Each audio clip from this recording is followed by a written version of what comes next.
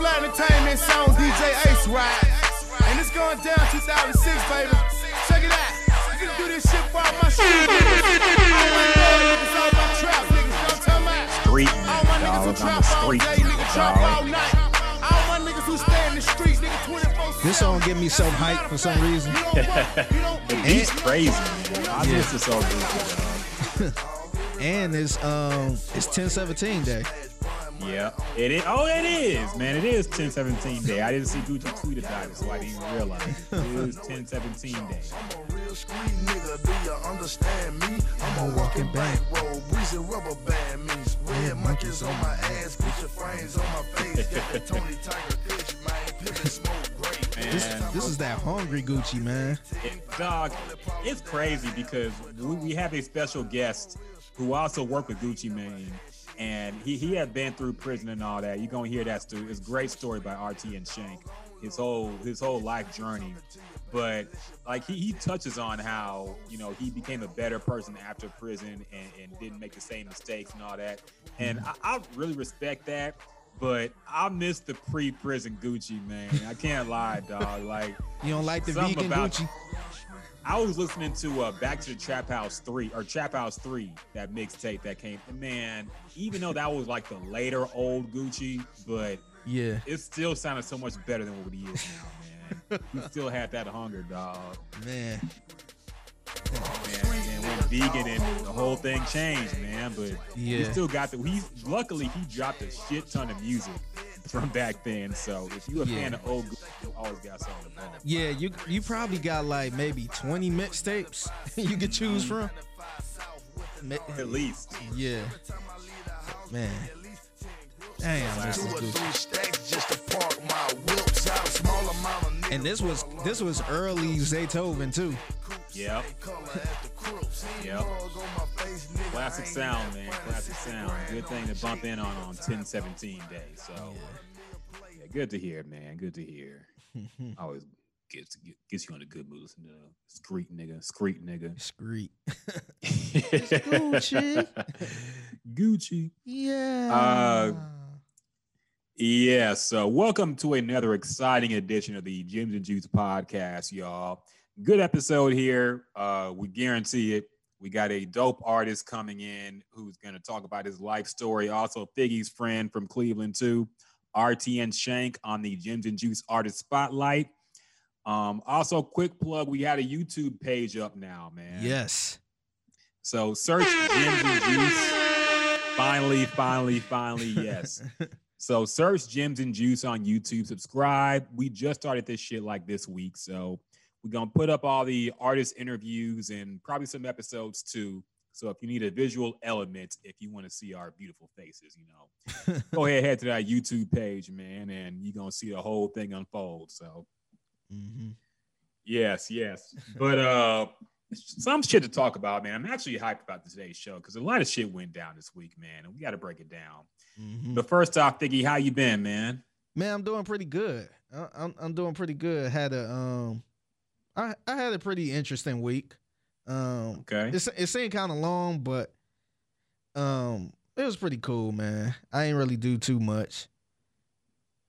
Okay. I'm tired for some reason, man. I don't know why. I've been trying to hit the gym hard lately, trying to end the year off right because I fucked up during quarantine, man. When the gym was closed, I said, fuck it. I was drinking, eating pizza. I didn't care. I gained all the weight back. I'm trying to lose it for the end of the year and hit that goal, the original goal. But I'm tired as hell. I ain't gonna lie, man. I've probably been going too hard in the paint, but it is what it is, man. You know how it go. Oh yeah, I did do something cool though. I did make some masks. So Yeah. That's right. Yeah. For our contest winner, that looks dope, man. I like it. Yeah, but I got you one too. I'm gonna leave it here for you, but okay. If y'all want a mask, just hit me up, and I will direct you and let you know how to get this mask. Only $10 too. $10 for this. That's clean, man. That's a dope design. I like it. I like it. So get you a mask. Everybody stay safe out there. Get you a mask, a Gyms and Juice podcast mask, and rep the brand, man. Yes, we will rep appreciate the brand. that. We do. We really do. Might have another giveaway soon to give away some more shit. So yeah, we'll think about that in the future. Mm-hmm. But there are important topics to talk about today, man. New release wise, I will admit I did not hear anything this week. I lied and said I would listen to Reason, but I didn't, man. It's been a busy week, man. I've been doing a lot of bullshit, so I ain't get a chance. But to my surprise, I heard that T.I. actually dropped a project. Mm-hmm. He's also getting some flack on Twitter because I guess he had some kind of album release party, and there was a ton of people up in there, and No people mask. saying, "Oh, I guess COVID don't matter no more."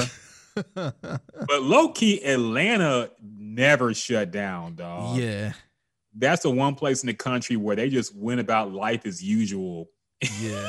during the COVID pandemic. So Yeah, it's weird because whenever you see somebody post like a picture with a bunch of people, the first thing people say, "Oh, I don't see anybody with mask." yeah, And sometimes it can be a throwback picture, but the first thing people try to call you out like, "Oh, wow, no social distancing, huh?" That's the first, and it's funny because I kind of do the same thing too. Like I try to look at the picture and be like, I wonder if this old or new. Is this 2020 or was this pre-COVID? Look, man, I just saw the entire city of LA come out and have a parade over the Lakers winning the championship. So I better not hear nobody giving nobody else some flack over 5 people being together in a house or 10 people being at a party. Yeah. When we got the whole city of LA in close quarters going crazy because they won a championship. So Yeah. I don't want to hear it, man. COVID over now. Everybody acting like it's over now. So COVID's over. Fuck it. Even though nothing really changed. It did. Yeah, I knew this was going to happen too. We'll get to T.I. in a minute. I know we're going to talk about T.I., but I knew this was what's going to happen, man. I knew that I was surprised we actually made it 3 months. Yeah. During the quarantine shit. I didn't think it would even last 1 month. But after them 3 months were up, man, you saw Texas opening up, said, fuck this. Yeah. Atlanta said, fuck this. Mhm. LA is funny enough. LA is one of the only states or cities that have been more strict about this thing. Yeah. Everybody else is they over it, dog. Yeah. Like, It's like, hey, this you is can go to enough. the bar, just skip a bar seat, Yeah. and we'll be And just we're- fine. And then Governor Abbott in Texas said he was going to open up bars. I don't know any bars that are still closed that can open up. Yeah. Like everything's been open in Houston, man. I don't know Yeah. nothing that's been closed restaurant wise Yeah, I for the think COVID. that's the key. I think the bar restaurants, the sports bars, I think those been Yeah. open. But they still got the old school bars that's just liquor. and, Yeah. and that's it. That don't have a like a food license, I guess. So I guess maybe those weren't open. But I feel like they probably just started serving food and skirted by. They're using the loophole. yeah. So, yeah, but I've got way off topic. We're talking about T.I. He has a new album, a new project. I don't even know what it's called. I didn't even see nobody reacting to it on the timeline. Libra. I guess it's an acronym. Okay. LIBRA, but it's something like legend. Something, but pretty much calling himself the king of Atlanta again, or the legend of Atlanta, or something like that. Oh my goodness. That's what the acronym stand for. But yeah, T.I. got to decide if he wants to be an actor, an activist, or a rapper, because he can't be all three, man. Remember when Ludacris was being in more movies and he still tried to rap? yeah, It wasn't the same, man. He had to stop. Same thing with Ja Rule when he started getting into acting. Like, T.I. got to decide what he wants to do, man. I saw him in the trailer for a new movie the other day, and he still want to rap, man. He ain't Will Smith. He can't do both. yeah, yeah. But how was this? You said you heard this album a little bit, man. How was it? Yeah. So the name of the album is Libra. It stands for The Legend is Back Running Atlanta. Oh my god. So that kind of All raised the eyebrow right there, because it's like, bruh, you in a whole different tax bracket at this point. It's Oh like my Jay-Z coming out with something saying King of New York. Yeah. Like at that point, he's kind of out of the conversation. No disrespect, but he's on another level. He's like he said, he's trying to run the map. He's not trying to run New York. So that was kind of an eyebrow raiser for me. But I listened to half of the album, and it actually sounded pretty good. Okay. Like the production on there pretty good. He rapping on there. But I think, to me, I felt like T.I. kind of got what I guess what Rick Ross got. Where you pretty much make good albums, you got the good songs, but for some reason it don't, I guess people not really interested in it like that. Because remember we had this, I think we had this conversation not that long ago, but when T.I. said he got like 5 classics or something like that.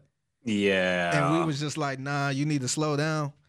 And, to his point, I think his album, he never really had a terrible album. Like, the music on there is pretty good, but it's not like classic good, like memorable good.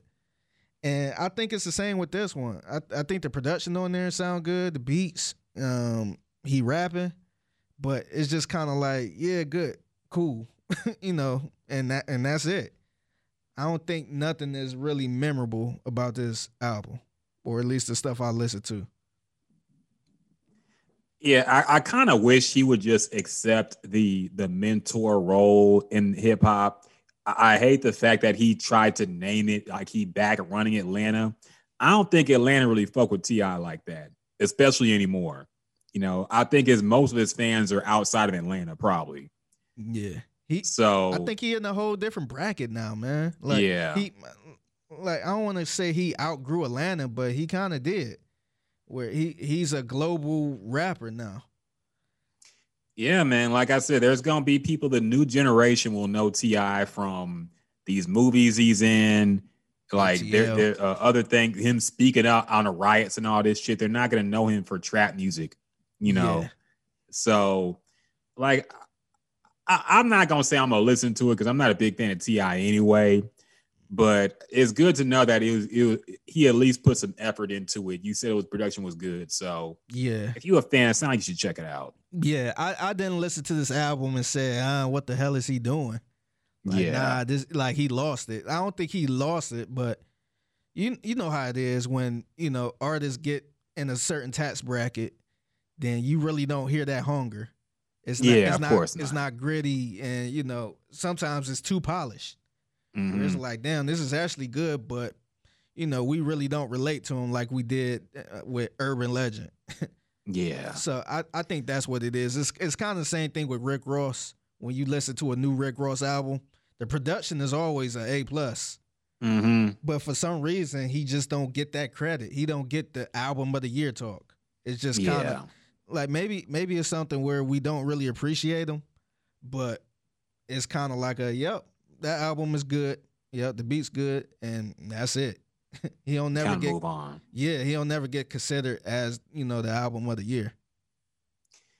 Yeah, I agree, man. And probably the same case with T.I. here, but it sounds like if you're a fan, you should check it out. I'll check in with Jules and see if she likes. I'm sure she heard it.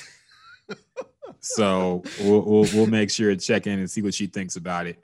Yeah. See if he's washed up or not. I also listened to Benny the Butcher's album. Okay. He got an album produced by Hit Boy. And man, this now talk about album of the year. This might be in the running of album of the year. It's pretty good. Oh wow. Yeah, and we know the whole Griselda group. Their sound is always gritty, but this one is more of a polished commercial type gritty. Like it's not like West Side Gun when it don't sound like it's mixed or anything, and just a sample just going back and forth. Like Hit Boy really, I think he 2 for 2. He got the Nas album and he got this album. Yeah. And it sounds super clean. I don't know if you checked out the song from last week he dropped, the one with Lil Wayne and Big Sean. I still got to hear that. Yeah, but it sounds super clean. It sounds like it could actually be played on the radio. Some of the songs. But Yeah, this album is pretty good. I'm trying to think who else he had on there. He had Rick Ross on there, Lil Wayne and Big Sean, of course. I'm trying to think who else he had on there. Yeah, but I think that's an album you'll probably like too. It's not too gritty because sometimes I gotta be in a certain mood to listen to Griselda because sometimes you ain't gonna hear no bass in it. Mm-hmm. But this one, to me, this was perfect. I think it was a perfect matchup with Hit Boy. So yeah. And the other thing, I wanted to bring this up too because we talked about the 21 Savage album with Metro Boomin. I feel like sampling is a new thing right now. You remember at one point all of these producers we're talking about never used to sample. It used to be straight off Fruity Loops or whatever program, but now I feel like they're making a point to sample more. So you heard Metro Boomin and 21 Savage. A lot of that stuff on that album was a lot of samples, and it's kind of the same with Hit Boy. No, I think that sound is definitely coming back. You could argue it never really left. The sampling, and I actually learned this later on, but a lot of the biggest records were still sampled, but they were just sampled to like the samples were created to be used in rap. They weren't sampled off a regular song. Yeah. So, but yeah, I do feel like that old sample and sound is coming back. I think Griselda might be in part to credit that for it too, because they've been having more success, and I definitely feel like it's coming back, man. I think I think trap is the trap sound is dying out a little bit. Yeah, and in general. Yeah, and I think, like you said, I don't think it really left, but we see more of the trap producers doing it now. Yeah, that's true. Yeah, because I mean, people used to always sample, but we see more of the Metro Boomins, the Mike Wills, the Hit Boys, the producers like that, the younger producers actually sampling and still keeping that trap sound to it. And I think that's the new thing. And if you listen to 21 Savage, I'm still listening to that album, by the way. Yeah. And that's pretty much what it is. And to me, it sound dope. It's you still got the hip hop flavor to it, and you got the samples, and then the trap sound. So it sound very modern. It's good to hear it coming back too, man. I think the reason it left was mainly for legal reasons, and I think the whole streaming era made it harder too to clear samples. But I don't know if something's been fixed lately or something has changed, but it does seem like that sound is coming back, man, and I welcome it. So I'm gonna check the Benny the Butcher album actually because I like him a lot. And his music, I think his music is more. He's like the Method Man of Griselda, basically. Yeah, you know, I'm not saying he's mainstream, but he makes the music that's more. You know, you don't got to be into old school Wu-Tang to like Method Man, and you don't got to be into the old school Coke raps to like Benny the Butcher, because he makes more music that more commercial. is listenable to everybody. You know, it's kind of more mainstream. Yeah. Yeah. So yeah, I'm gonna check Benny out, man. I like him a lot. So I'm gonna check that album. Breaking news, everybody. We actually did have some more new music we had to react to real quick. Kanye West dropped a new song. He is amid his political presidential campaign, which unfortunately is still going on. And he's still apparently trying to make some kind of run at president, even though it's obvious like he's a write-in vote and he's not gonna fucking make it. But he dropped a song called Nah Nah Nah. I don't know what kind of Young Thug type shit he thinks he's on now. I guess the Christian rapper angle is done. I guess he ain't no gospel artist anymore, even though this wasn't no cursing in it. Yeah, like it didn't sound like Jesus is King. It sounded like he was trying to capture that old Kanye sound. So, Figgy, what are your thoughts on this song, man? It was hard to listen to, man. it was really hard to listen to. If we wasn't listening to this together, I probably would have cut it off. Like it sounded offbeat. It kind of had a Yeezus feel to it, but Man, I kind of towards the end, I kind of start feeling the hook a little bit, but he seemed like he was kind of all over the place with this. Like I had to, he sound a little too much like Young Thug / Future. Mm-hmm. Like I would have thought this was a fake song. if somebody played this for me and said it was Kanye, I would have thought this was a fake song. Yeah, man. I hate when old rappers try to sound young.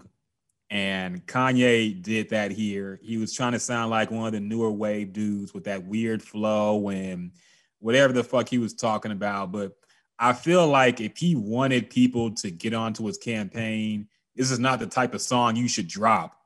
You know, maybe drop something more conscious with a old school, maybe sampled hook on it. Something that reminds them of the old Kanye that we used to like. Yeah. Not this bullshit. So, yeah, I'm not a fan of it, man. I hope that's probably the last time I hear this song because I don't think it's going to move anywhere anyway. So, give it a grade. I on a scale of 1 to 10, I would give it a 4. I'll be generous. Okay. Yeah, I would probably, I agree with you. 4. And that 4 got, I'll give it a 4 just for the simple fact towards the end, I kind of start feeling the hook a little bit. Yeah. The 999 part. But I kind of feel like the beat would work with a better rapper on it. You know, like you said, if a Future did this song or if a Young Thug did this song, it might be a little bit better. Yeah. Yeah. But hearing Kanye on it, he just sounded like he was struggling. Yeah. Yeah. So, yeah, Kanye dropped something. I don't know if he got an album coming out. Maybe. I'm sure. I wouldn't be surprised if he dropped an album on election day out of nowhere. Yeah. Yeah. So, and what's crazy is this song wasn't out yesterday, so I think it might have dropped today. Okay. So yeah, it's just I don't know. I just don't like that, man. Like, why you can't drop like everybody else? Like, set a release date, drop it on that release date. Like, why you gotta just throw it in there on a Saturday? Because he's Kanye, man. You know, he's Walt Disney. He's Steve Jobs. He's Bill Gates. Yeah. He doesn't have to follow the rules of regular artists. He's a genius. Sarcastically, of course. Yeah. So, yeah, new Kanye, y'all could skip it. Yeah, if y'all ain't heard it yet. Skip. Just go ahead. Skip. Speaking of skip, we got to talk about LeBron's new ring, man. But first, so we don't usually get political on this podcast, man, but politics and hip hop kind of collided this week with Ice Cube, who apparently, to what I understand the story is, Ice Cube, who's been very political really ever since the George Floyd shit happened. Like, he's been going off on Twitter, just posting a whole lot. And apparently he had some kind of contract for Black America that he wanted to present to both political parties. And this is how he explained it. But we found out about this because somebody who was aligned with Trump came out and thanked Ice Cube for working with them for a plan and his campaign or whatever. So everybody heard this news and was like, what the fuck, Ice Cube, Mr. I will never have dinner with the president. Suddenly is all chummy with Trump. So Ice Cube jumps on Twitter to explain himself. And he basically says that he wanted to meet with both parties. And the Republican Party was really the only one who would even entertain it now. The Democrats were like, you know, we'll look at this after the election. So apparently he did speak with Trump's people, the Republicans, and I don't know if they're actually working something out, but he's getting a lot of blowback for even talking to people and entertaining this at all. And he's basically saying, you know, both sides are bad for Black America, but we got to negotiate to get what we can, regardless of who wins. So I ain't know how to start because I mean, this is a fucking rabbit hole, man, and we ain't got to go too deep on it. But Figgy, what are your thoughts on this, man? Do you have any particular take on the so-called cooning of Ice Cube or whatever you want to call him because he's talking to Republicans about some shit. Yeah. Has his OG status been removed from the game? Is he no longer a legend? What's going on here, man? No, I think it gets to the point where a lot of people kind of take stuff too far. Like, I don't think he was wrong at this. And honestly, I think it's kind of normal. And I think we should be taking notes on this because, you know, we all know it's two shitty candidates. Yeah. And unfortunately, you know, we should vote. We should vote. We got to vote for one of them. And just because I think just because you vote for one don't mean you're actually with that person. You know what I mean? It's kind of, look at it like this. If you don't have a car, you gotta take a bus. That bus might not take you directly to your destination. You might have to, jump on this bus to jump on another bus to jump on another bus to get to where you want to go. That don't mean don't jump on this first bus. That means you shouldn't even jump on the bus. Sometimes you might have to take this bus out the way to, get on the other bus to take you to your destination. So I think people kind of got to look at it that way. Like, just because he had a meeting with Trump or his peoples don't mean he's down for Trump. He might be trying to see, it's kind of like, the lesser way to die. Or these are our choices. Let me take the better option. It might not be that much better, but he might, if Trump's people are actually trying to do something for the black people or the black community and the Democrats or Biden isn't really trying to do much, maybe it's a situation like that where he rather go with what benefits us more. Now, to be clear, I don't know if that's if that's the situation or not. I'm not into politics, so I don't know what went on, but like I can see Ice Cube doing something like that. I don't think it make him a bad person, but like I said, I think they both shitty. So it's kind of picking your poison. But maybe Trump do got something that will benefit black people more than the other candidate. So maybe it's something like that. Maybe he, weighing his options where, he's saying, hey, I'm going to go with this person because he got a plan for us that's better than the other plan. Yeah. And here's the thing, because I'm with you in the fact that I don't think what he did was necessarily wrong. My only problem with it, for full disclosure, like, I do think the Democrats have taken the black vote for granted at this point. Mm-hmm. And I think this actually started with Obama, to where he was like, he would campaign harder for the other communities, but for black people, he would be like, well, just tell cousin Pookie and Lil Ray Ray to get out there and vote. He would be kind of condescending towards black people because he knew he was going to vote for him. Yeah. Like, we ain't going to not vote for the black president. Or let me get Jay-Z. So, let me give up some free exactly. Jay-Z let me get Jay-Z and Beyonce and all your little Negro celebrities out here. And you see, that's what they try to do with Hillary. They used the same rollout and it didn't work. Yes. So I do think the Democrats take the black vote for granted. I think they should work harder to make people, especially when you got a former prosecutor and the author of the crime bill running for president, y'all got to apologize for something. Y'all got to make amends to black people and say, hey, we're with you all this time. Yeah. But so I understand the frustration with that. My problem with Ice Cube and for anybody working with Donald Trump right now is that this is all politics, man. Like, literally, it's all politics.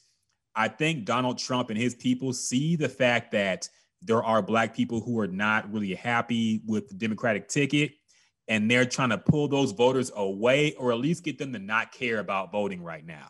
Mm-hmm. And if Donald Trump was actually sincere about doing shit for black people, that would be one thing. I don't think he is, man. I don't think him or his base gives a fuck really about black people issues. And I think if he wins re-election, which I think he probably will, I don't think he's going to feel like, okay, I got to come through with my promise for Black Americans. I don't think he's going to give a fuck because he's already won. And he can only run for 2 terms, so he ain't going to get reelected. Mm-hmm. I don't think so. So my thing, I don't like how certain Black people are being used as tools for these campaigns. Yeah. And Ice Cube is falling into that to where I think, like I said, Donald Trump sees an opening for Black people to either vote for him or not vote at all. And he's saying, hey, let's take these votes. Let's get this done for the campaign. He's campaigning hard. Mm-hmm. And I think if he wins re-election, he would definitely not go back to Ice Cube and say, hey, let's work something out. He'll be like, well, we're back in it. So, hey, he kind of, back to as we were. He kind of fooled everybody from the first time, because remember when he first got elected, you had people like Steve Harvey, like, give him a chance. And you had Ray Lewis, hey, I'm just taking the meeting, trying to help us.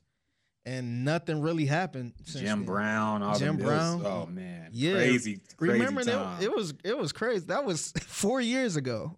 Yes. And like I said, nothing really changed from that point. You could argue the world's a lot worse right now. So, I mean, like I said, I'm not gonna tell nobody who to vote for, and we ain't gonna get into politics that deep. I just don't like it when Black people are being used for pawns in either candidacy or either party. Democrats do it a lot, like you said, with the Jay-Z and Beyonce shit. And now Trump is doing it with the Ice Cube and certain people who seem to be doing his dirty work for him. Yeah. And I don't really like that, man. So it's kind of disgusting when you think about it. I know early on, pre-social media, we really didn't see all of this. It was, we seen the Bill Clintons, he playing the saxophone, and he got my vote. But now in 2020, you can actually look back at a lot of shit they did before. Mm-hmm. So, we got the luxury to for somebody to pull up what Biden was about back in '94, and what Kamala Harris was about back some years ago. So now it's like, wait a minute, like, you ain't all, handy dandy either. Like, you was doing this to Black folks. So I mean, I guess it's a gift. It's like a gift and a curse. But if these two was running back in 2008, we would probably all vote for Biden and Harris. Mm-hmm. But for the simple fact that we can actually go back and see what they did, and you got people pulling up dirt on them, where it's just like, nah. So I don't know. It kind of suck. It does, man. And like, y'all got to do a little more than having Cardi B talk to Joe Biden to get me sold on Joe Biden, man. That type of shit is over with now, man. Yeah. Don't get Cardi B to campaign for her. Don't get her for them. Don't get these regular celebrities that we always see get rolled out around election time to get Black people to vote, because y'all got to say specifically what you want to do for Black people if you want the Black vote. Yeah. You do that for everybody else. Yeah. So it's not as simple as it was before, because like I said, all you had to do is get 50 Cent to show up at the rally. Then it's like, oh yeah. But and especially with the Democrats, man, they feel like they could just go to the hood and serve, food, and we're with the Black people. It's like, nah, we don't give a shit about that now. Like, y'all been there, done that. Like, nah, like, what are you really about? Like, we don't want to see you on the Breakfast Club. We don't care about that anymore. And I don't give a fuck whose favorite rapper anybody. Like, stop asking that kind of. Everybody making fun of Kamala Harris because she said that Tupac is the best rapper alive to her. Of course, which is ridiculous. But like, I don't give a fuck if she even listens to rap. Like, you gotta we can come a long way since Bill Clinton played the saxophone on Arsenio Hall. Like, you got to do a little more to impress us than talk about pull hot sauce out of your purse, or talk about Tupac to sell yourself. Like, don't even ask those questions no more, man. Nobody care about. I don't give a fuck who if the president likes rap. Yeah. I don't care about that shit, man. So yeah, it's crazy it's, times. It's nasty, man. It's really nasty. Now they was doing the same thing with Obama, but Obama was the first black president, so I kind of let that slide a little bit. Yeah, because I never thought there would be a black president. So to me, I kind of I let that part slide. But now it seems like all they do is try to use that same rollout. They try to quote Beyonce and do all this other shit, and it's like, man, it just look ignorant now. It does, man, and I partly blame what Obama, not what he did, but like the way the media treated Obama is the reason why Donald Trump was able to become president to me, because they treated Obama like a celebrity and not like the president of the United States. Yeah, a lot of these media places did. So, like, I kind of blame how they framed him for Donald Trump being able to even run, let alone win the election. So it's a whole lot of dirty shit, man. I know some people are going to hear this and think we Trump people. We're not. But I'm just sick of the whole game, man, honestly. I'm sick of black people need their own political party somehow, man. This shit ain't built for us, honestly, and unfortunately. Yeah. So we need some kind of viable third party option to vote for, because these candidates, they really ain't moving us, man. Yeah, you really picking your poison. Pretty much are, man. And honestly, I don't know which is worse, because some people might be like, oh yeah, if you vote for Biden and he get in office, things will be better. Like, that's no guarantee to me. Yeah. Like, I don't feel good about this at all. A lot of people don't, man. And I understand if you're like, well, anything's better than Donald Trump. Anything's better. We got to get him out of here. Like, okay, I understand that point of view, but we also just can't settle for fucking dog food because it ain't shit, like yeah. fucking, that's a terrible analogy, but basically we need better options rather than just to vote for the lesser of two evils. I hate that shit, man. Yeah. I'm getting tired of it. Yeah. The one thing I will say is it won't be like a clown show, if Biden did become president, because because like sometimes it's kind of embarrassing a little bit. I tried to watch the debate one night, and just the way it was going down, like I never looked at a debate and was kind of like, ooh, laughing and joking about it and all this other shit. Like I don't think you'll get that from like a Joe Biden. It might go back to somewhat normal as far as like what a president should be. But just, calling each other names and telling people to shut up and all this, just all the little goofy shit Donald Trump do. I don't think we will have that. But that still don't mean, the country would be in a better place. That's true. But I also see Joe Biden, when he talks off the cuff, like, you can tell he got like either Alzheimer's or dementia or something, man. He be trailing off on his thought. He don't know what he's talking about sometimes. And that's embarrassing too, because I don't know how mentally fit he is. He's an old guy now. Yeah. And luckily Kamala's there to back him up in case some shit happens, I guess. But like, I don't even know how fit he is to be president, considering how he's been talking and sounding lately. So remember, Obama was thinking about cutting bait with him at one point. Remember that? Yeah. Yeah, you probably should have. Yeah, I don't know what. I guess for the second term, he was thinking about getting somebody else, and that say a lot, because you usually see people running back with the same vice president, but for him to consider cutting bait with him, that say a lot. And Biden always been this way too. This ain't nothing new. He always been loose at the lips. Slip up and cuss and little stuff like that, but at that time we thought it was funny.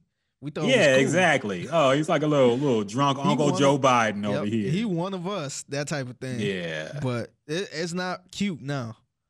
It really isn't, man. You're talking about the leader of the country, and you got Donald Trump and Joe Biden, who we used to make memes of him being drunk and crazy all the time, but now he's about to be the president too. So it's just shitty all around, man, honestly. And like, we know there are people on the podcast who probably on both sides and probably already tuned us out at this point, but fuck it, man. We ain't picking sides here. We just saying, like, it is just a fucking mess. It's just a mess right now. So go ahead and vote. Do all that shit you got to do. But yeah, this whole thing with Ice Cube. And Ice Cube's the only reason we really brought this up. So yeah, it is what it is. November's going to be crazy. So everybody prepare.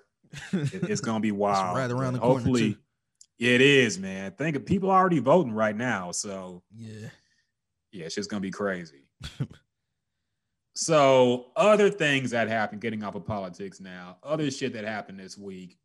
We got to talk about Cardi B. And this is the last time I hope we talk about this fucking bullshit now. Yeah, I'm never talking about this again. Situation. We got to wrap it up because now I think it's obvious they're just trying to get attention at this point. And I feel bad for even falling into it because I should have known better too. I know we spent like a good 30, 45 minutes on this bullshit too. We thought it was real this time. Yeah. So if you've been following along, Cardi B filed for divorce from Offset. Apparently that's all out the window now. Apparently they are back together again. And there was a video of Offset doing some other shit. I guess he bought her like a Land Rover for her birthday or some shit like that, some kind of expensive car. And now they're back together. Cardi B has been firing back at people talking about she's in an abusive relationship. She's basically saying that she's the abusive one here, which is crazy too. Yeah. But that's a whole other topic in debate. But so basically, Cardi B and Offset are back together. This was all, I don't know if it was just a stunt. Maybe she just felt some certain way someday. But I feel like if you file for divorce and then have a IG live about the divorce, and then the next week you back with the nigga, like I'm out of sympathy at this point, man. Yeah. Like if he cheat again, like, oh well, you got to deal with it at this point. So what do you think, man? Like, do you think it's real this time? Are they actually back together for good, or do you think it's just gonna keep happening forever and ever and ever? I think this is that type of relationship where I guess you see the girl get into the argument with the dude and she say, I'm done with him. And then like a couple weeks later, they back together, they good.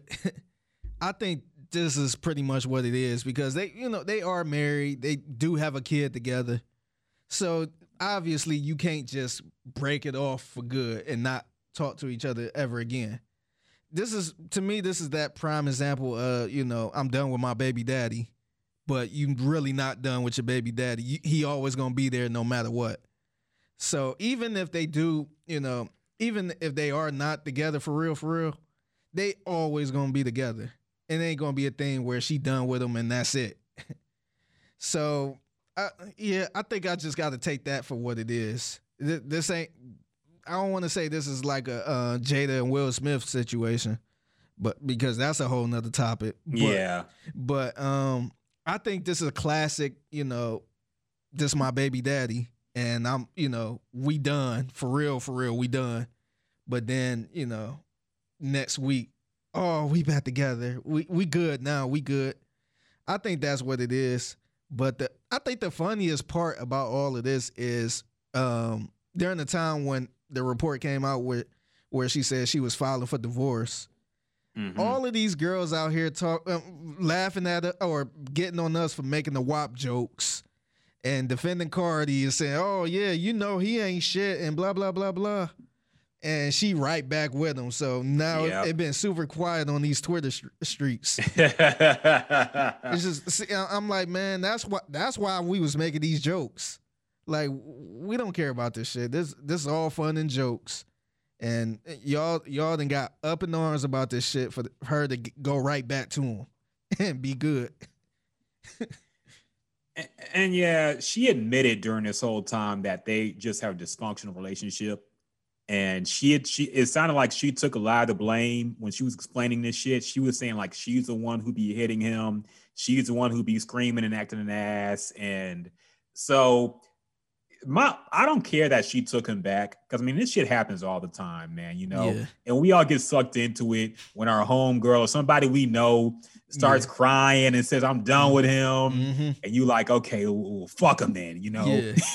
And next thing you don't need that, man. Yep. Next thing you know, he right back at the cookout. Exactly, and you look super stupid now. Yeah. So you ready to fucking end his life? And now she like, oh, we good now. Can you make him a plate? And you like, I ain't making this nigga no plate. yes. And now suddenly y'all got beef because you was talking all this shit about him too. And now they back together, and now you on the outside because you like this probably might have been your homeboy too. Yeah. But you you sided with her, and now you just ass out. Yeah. So I don't care that she took him back. I do think it's annoying how she kind of mocked people who were saying that she's in an abusive relationship, and she was like making fun, like saying it's none of their business. Fair enough, but you better not ever try for sympathy again. You better not make no songs about this nigga breaking your heart. You better not make no more IG lives about getting cheated on. It's none of our business now, remember? None of our business. So if this nigga hits you, if this nigga does anything, remember what you said here, that it ain't our business about your relationship. And keep us out of it from now on. Don't try to sell no records because of it. Don't try to get no more IG live, crying and shit. Like, we don't want to, I feel like it's kind of like how August Alsina, we saw him as a victim, but then he made the song Entanglements.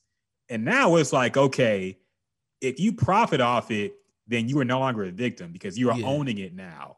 So you better not get on no more podcasts and talk about how you were hurt and all fucked up because of it, because now you're making songs on it. Same thing with this. Like, if you're going to mock people for saying you're in an abusive relationship, then no more sympathy in terms of your relationship now. You know, it's over. You've used up that credit and it's gone now. I don't want to hear it no more. I don't care what this nigga does. I don't care if he run over you with a car. Like, you said it's none of our business. So fuck it. That's why I'm saying it's our last time talking about this shit on the podcast. Yeah. I don't care what she says anymore. It's none of our business. Yeah. So I'm out of it. I don't care. Yeah, that's, man. I should have known too, because I'm like, man, like, you can't really invest in this type of stuff. If it happened, it happened, and you know, just keep it moving. But like, I should have knew this was coming, man. We shouldn't even we spent way too much time on that shit, man. Yeah, we shouldn't even give it the time of day. Yeah, but I mean, it just seemed different because she actually filed for divorce. If And she just TMZ said on reported Instagram or tweeted that I'm broken up with him, we would have passed by it. But she filed for divorce. TMZ reported it. Yes. So that's what got me. Whenever TMZ come out the woodworks, then it's like, oh shit, like, this is real. Yeah, and she tried to do it on the low without a statement too. That's what threw me off, because I'm like, okay, maybe it's real this time, but no. Yeah. So yeah, you fool me once, fool me twice. I done been fooled 3 times now, so I'm done. I learned my lesson. No more Cardi B and Offset talk on the podcast. We are done. The Gems and Juice Podcast presents. Check 1, 2. And we also have a very, very special guest joining us today. The Gems and Juice Artist Spotlight, brought to you by Skylab Studios. Book your studio session now at skylabhouston.com. Attention, Gemstones and Juice heads. Are you an artist, producer, or podcast looking for a professional and private recording studio? Have you been struggling to find the right engineer to record, mix, and master your projects? Well, you're in luck, fellas. Created by audio engineer and music producer Mike Hadawi, Skylab Studios Houston is located in the Galleria area of Houston, Texas, and provides a great recording experience while overlooking the city skyline. Hey, I gotta say, man, I was there not that long ago, man. It's worth it, man. It's really worth it. It's a clean spot, man. It is. I was so close to saying, man, just, you know, cut the computer on, let me record something. I started to break out the hard drive and go through some songs and record some shit. Yeah. And it really is a good vibe. It's a good view. And if you book a session with him, man, you'll definitely feel the vibe. Yeah, it's a cool spot, man. We ain't just saying that. We've seen it. Thicky been there in person, so we ain't gonna put our name on something that we don't believe in, man. And we telling y'all, this is a dope studio setup. So please visit skylabhouston.com and hit the book now button for session availability. Follow Skylab Studio Houston on Instagram at SkylabATX for more info. And they do podcasts too. So if you got a podcast, head over to Skylab Studios and you can record your podcast overlooking the sky. What's the class? DJ EV. You know what it is. Yeah. Here, man. Yeah, music in this motherfucker. My boy JP, appreciate it all the way to the A, nigga. Jay Reese here with me, nigga. Shake it here. What's happening? This is like one of my favorite songs from you, bro. Nigga, stand up, nigga. Scoochie, nigga. Chill. Okay, what my chop is in this motherfucker? What my chop girls That's at it that up? traditional Gucci right there. I always tell people, man, you had the early hungry Gucci, man. Like Gucci, Yeah, I had that. He's still a legend now, but he was hungry on this. Yeah, you can hear it in him. Yeah, You can hear it in his voice. yeah. That's the old Gucci. I'm a That's trap recorded. nigga, dog. You can hear it. You can hear it, though, the song. Man, he That gave, bitch was before its time. he gave you the ad-libs and everything, man. The classic He gave me, ad-libs. he gave me everything. How did y'all link up like that, man? Because this was like 06, 05? This was 08. 08? Okay. That was 2008. I linked up with him. He had came up here to do a show, and the nigga, my manager at the time, Sam, from Nooks, he blew down on him prior to the his show. We went through, what's his name? Paul Stewart, big tall Paul. So we hit up Paul. Paul like, look, man, I'm gonna link y'all right in with him. Boom, boom, boom. So Gucci gave us a set price on. Well, we talked to Mama Deb. That's who we talked to. And she was like, people up here, they keep saying like, they want a verse from Gucci, but they'll never fall through. So Sam like, no, like my dude, he's serious. Like we don't play no games. Like we, you know what I'm saying? Well, however y'all want us to do it, we'll do it. So long story short, they end up going to the show. So Sam like, look, man, we gonna go down there to the show. So we go down there to the show. I got the bread on me. We go to his section and shit. And Sam introduced me like, yeah, I'm up and like, okay, yeah, look, this is what we about to do. Like this what we can knock this shit out now, right after the show, or we can go. I'm like, nigga, I'm serious. He like, oh no, man. He like, I fuck with. He like, man, come on stage with me and shit. Oh shit. And all Damn. it was instantly. He like, man, come on stage with me. You know what I'm saying? Like he ain't bullshitting. Whatever, we go on stage with him and shit. I kick it on stage with him. He like, man, we gonna knock that shit out tomorrow. I'm like, all right, bet. So the next morning, they call. We gonna go to Fatty Banks studio. We go to Fatty studio and shit. And JP cooked the beat up. He like, I already know where you want to go. I'm like, shit. I made the hookup on the way to the studio. And he like, I let him hear the hook. He like, oh yeah, I already know where you want to go. He like, turn the beat on. He went in that bitch, no pen, no pad. Made that shit up as he went along and shit. Did the ad-lib. He like, I'm gonna do the ad-libs and through the hook. He did the ad-libs through the hook. Made that shit up as he went along. And then it led on to something. We went outside and I was like, look, man, I'm trying to do something else. Like this shit cool, but what's up with that shit? You know what I'm saying? So he read between the lines. He like, I mean, if y'all can read between, he like, nigga, calm down. So we kicking in and shit over the phone and we talking and shit, communicating and shit. So he like, man, I'm about to shoot the street nigga video. He like, come down for the street nigga video. I'm like, fuck it. I tell my nigga Jay Reese, I'm like, man, fuck it. We going to the street. We about to go down there and fuck with Gucci and shit.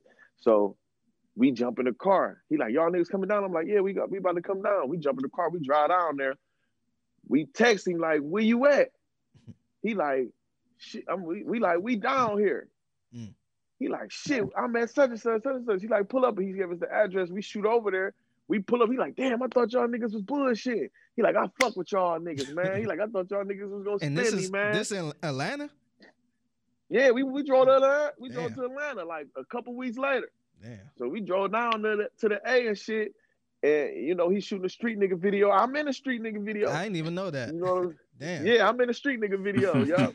So we doing a street nigga video and shit. And he did a hood to hood interview where he freestyling. He got the Bart Simpson chain on, and Waka standing right behind him. I had a gold Desert Eagle. Waka had my gold Desert Eagle in his Gucci little duffel bag and shit. And he had his hand in there doing like this. But I'm standing on the other side of the camera watching them perform and shit. So I was down there for that little classic little hood to hood interview he did too. But nigga, we was rocking. We was rocking ever since then though, man. That nigga a real nigga, man. I fuck with dude. That's a dope story, man. And that really was classic vintage Gucci, man, with the Bart Simpson chain, with the Waka Flocka. That was one of the good old days, man. Yeah, hell yeah. Yeah. That's also something that was kind of unique to Southern rappers too, because I always felt like, you know, in the early days of hip hop, you couldn't just go to the biggest stars and ask them for a verse or pay them whatever and then get a verse. Like they was very Hollywood with it sometimes, you know, especially the New York people. Like you could just go to Nas and get a verse from Nas.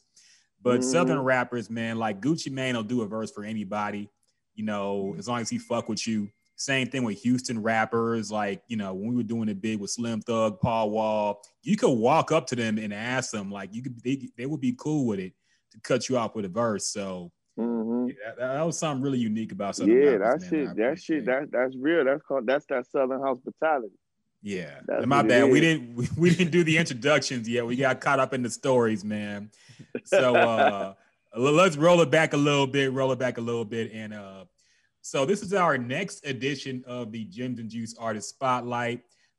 We have a special guest, another special guest joining us again today. Good friend of Figgy's also as well. This man goes by the name of RTN Shank.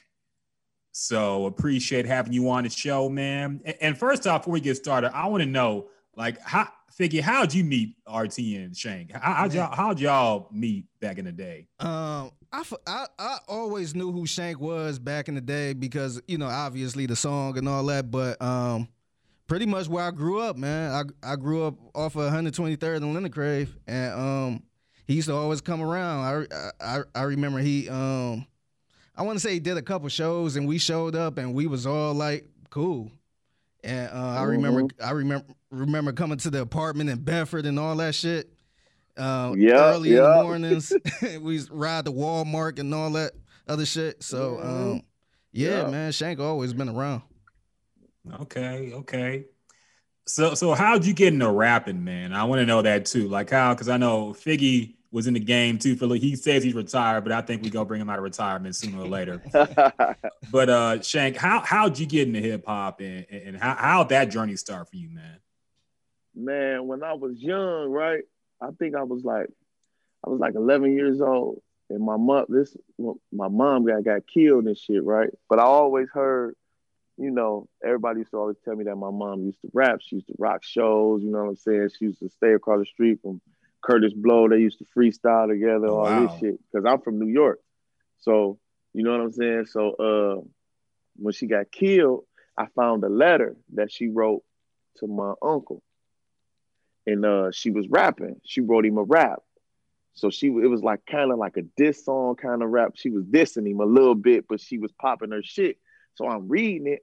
It was crazy as I lost the fucking letter, man. You know what I'm saying? I lost the letter. She was writing him in jail and shit. So I read that, boom, boom, boom. So after that transpired, I was 11 years old. I tried to write a rap at like 12, 13, but it was terrible. So after that, I used to rap East Coast nigga shit that was already out, that was underground. Like in high school, I was around like in the 11th grade, 12th grade in high school, And, you know, they niggas will have a cipher in the auditorium. So I'll be in there spitting in the auditorium, but I'll be rapping Beanie Siegel verse off of underground DJ Clue mixtape. So everybody like, damn, that nigga Shank, that nigga can rap. You know what I'm saying? But I'm rapping like half a meal. See, people ain't hip to these niggas. Like half a meal, Nature, nigga named Journalist, and Fab when he was with the Desert Storm crew. You know, I used to have all they mixtapes, so I would remember they shit and go to school and rap they shit.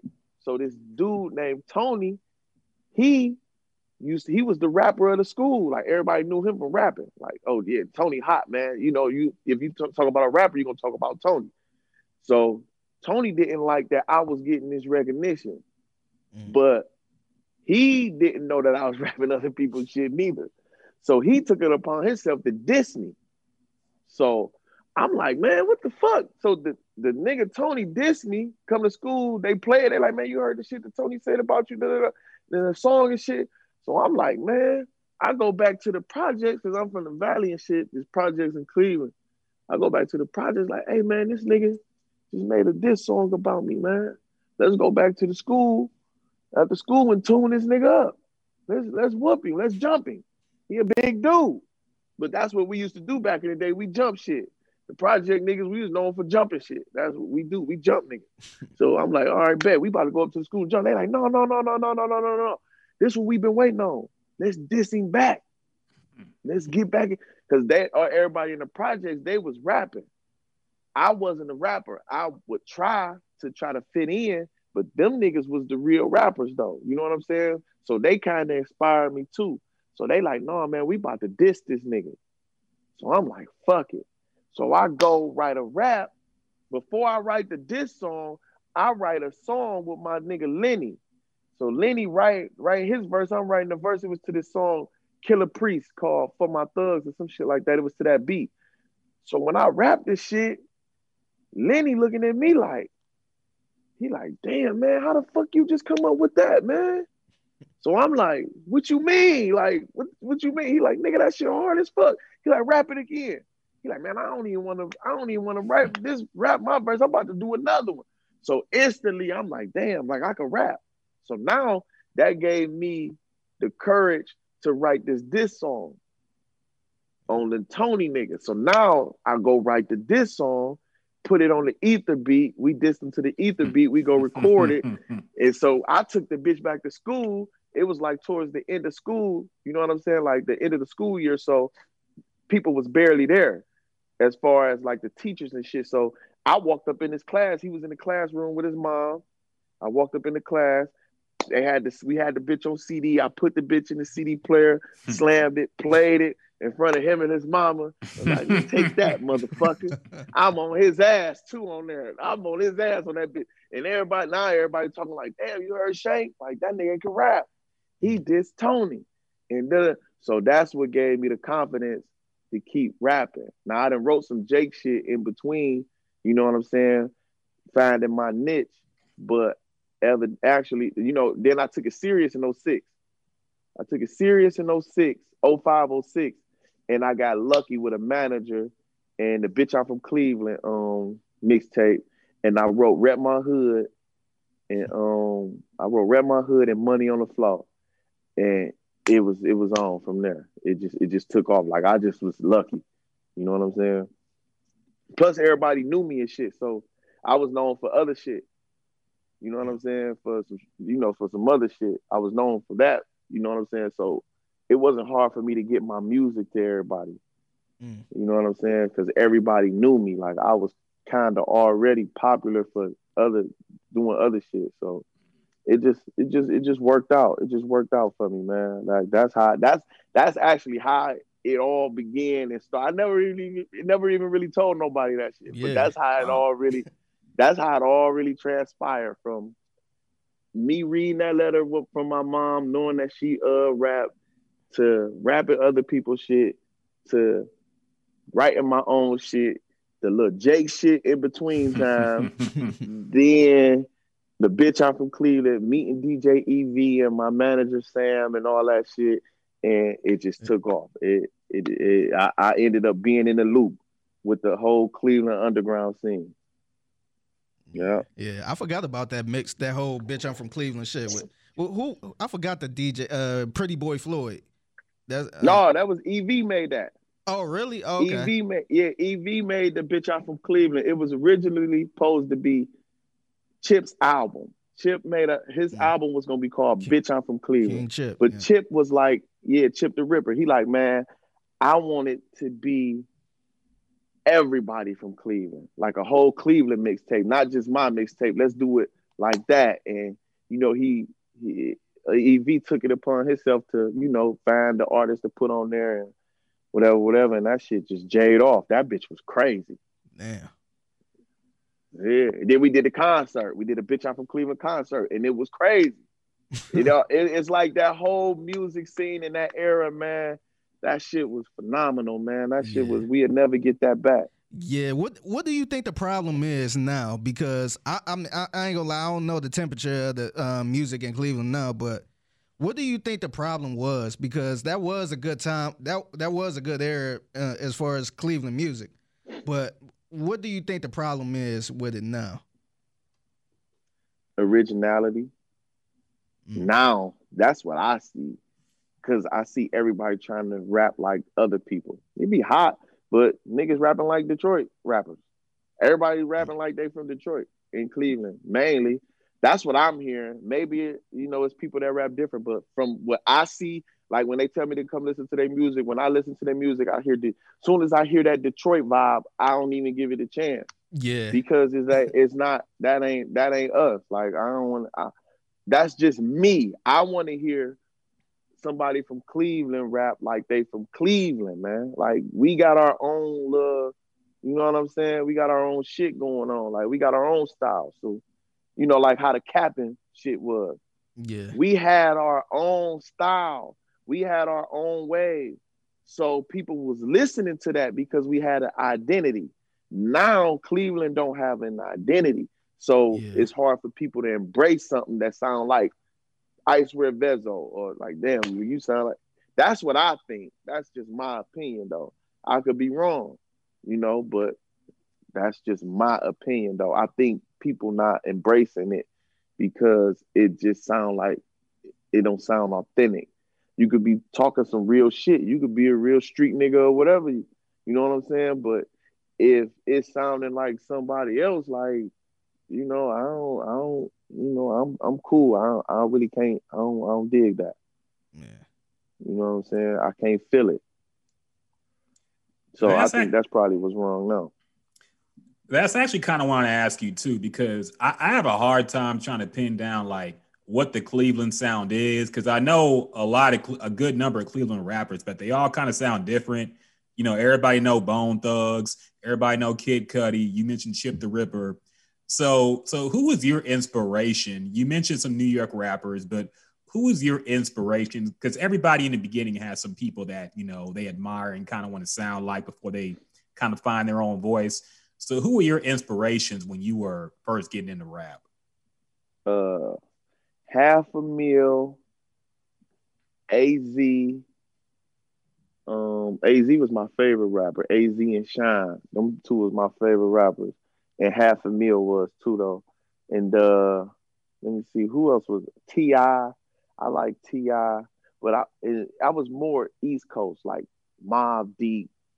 I was a big Prodigy fan. Let me see, who else? This guy named Littles. Littles, they don't even know Littles. It's just so underground that, you know what I'm saying? These dudes, and the Locks. I listen to the Locks a lot. I listen to a lot of Fabulous. Those were my inspiration. It wasn't really nobody from the South that I was inspired by, but Cash Money, everybody from Cash Money, Hot Boys, Birdman, all that shit. I listened to all that shit. Like that was my Southern choice of music to listen to, or T.I. or Young Dro. I fuck with Young Dro too. But all of them people, they were my inspiration. All of them people, like in one block, in one pot. You mix them up, like gumbo, boom, and then you spit me out. You know what I'm saying? But I had the same problem that people nowadays got in Cleveland. Like I was trying to sound like Lil Wayne a lot. And then I found my own voice and my own, style, I just got my dude Casa, he got me in tune with being myself. Shout out to You know what Casa, I'm saying? man. Yeah. Casa is dope and underrated, man. Yeah, y'all. He really got me in tune with being myself and finding myself and helping me. He said little shit, but I watched him as far as in the studio goes. Like I watched and mimicked a lot of things from him. And I just took it and put my own spin on it. And I came up with Shank, with Young Shank. And then I found my identity. JP helped me a lot too, though. JP, the producer, JP did this one. He helped me a lot too, man. So shout out to JP. But that was my inspiration though. That was what was it. That's what it was. Yeah. So I gotta ask you this, man, because we was talking about Gucci earlier. Now it was word on the street that he was trying to sign you to, I don't know if it was So Icy or 1017 Brit Squad. I think it was 1017. It was 1017. What happened? What happened with that? I ain't want to do it because of JP. Me and JP had this producer artist thing going on, right? So I'm like, man, I can't go nowhere if I don't want to if I can't bring JP. You know what I'm saying? And Waka was like, man, y'all niggas could be 1017 up north. You know what I'm saying? Like, y'all could represent that and da-da-da-da. And I had the song with Gucci. Waka had it on his MySpace page. They all had it on their MySpace page. They was fucking with me. But I can't. I'm such a loyal dude. I can't do that to JP. Me and JP put in a lot of work. And then these guys up here called 40 Watts, they tried to sign me. You know what I'm saying? So 40 Watts tried to sign me. But then again, I brought JP to the table. Like, look, man, me and him did a lot of production together and da-da-da. Then they tried to milk 40 Watts for the studio time, beats, and all that shit. They like, damn, man, if we want to buy him from y'all, mind you, I never even signed no contract with JP or nothing. I just was loyal. Yeah. So they like, damn, it's gonna take over 100,000 for me to get you. They talking about studio time costs this much, the beats cost this much, and we want to own all this shit. So damn, I'm like, damn. I ain't even know it like that. I'm just trying to keep it 100 and do business the right way and bring JP on board. But now they talking this crazy amount of money. Damn. You know what I'm saying? So 40 Watts fell back. They like, it ain't nothing I can do. Like, we don't want to, that shit, like that shit a headache. So then, next thing you know, me and JP continue to work until our relationship he's still cool. Like, that's my nigga. But it just fell off, fell apart. Now I still got my loyalty, or you know what I'm saying? The fact that I was being loyal, but at the same time, I probably could have been further in my career if I wouldn't have been loyal. So it's like, this is the music game. Being loyal, it don't get you no motherfucking where. You gotta be for yourself in this shit. You know what I'm saying? If you ain't gonna be for yourself in this shit, then you gonna have a hard time, man. So that's my advice, nigga. Be for yourself, man. Yeah, that's crazy, because I used to always tell people, like, man, Shank is the only one to me that should have been way further than he is now, and I think that is true, man. Like, I feel like, I guess being a good person, it kind of don't really get you nowhere. It's just kind of like, oh, okay, he a real nigga. That's a real nigga. But that's it. Yeah, but sometimes it really holds you back. If you look at all the people that moved out of Cleveland, they actually had to step away from the certain people to get further. Look at MGK, look at Chip. Like, all them dudes had to actually step away from the city to, further their career. Even Ray Cash, he left and got on. Yeah. Mm-hmm. And when he left and got on and came back, everybody like, who the fuck is that? He ain't where the fuck he come from? But he really was from Cleveland. He just left and got on. Yeah. Yeah. You know what I'm saying? And honestly, man, the city's so small. Like, I didn't realize how small Cleveland was as far as the market until I moved to Houston. Because, like, here in Houston, they got, like, 2 or 3 different rap stations.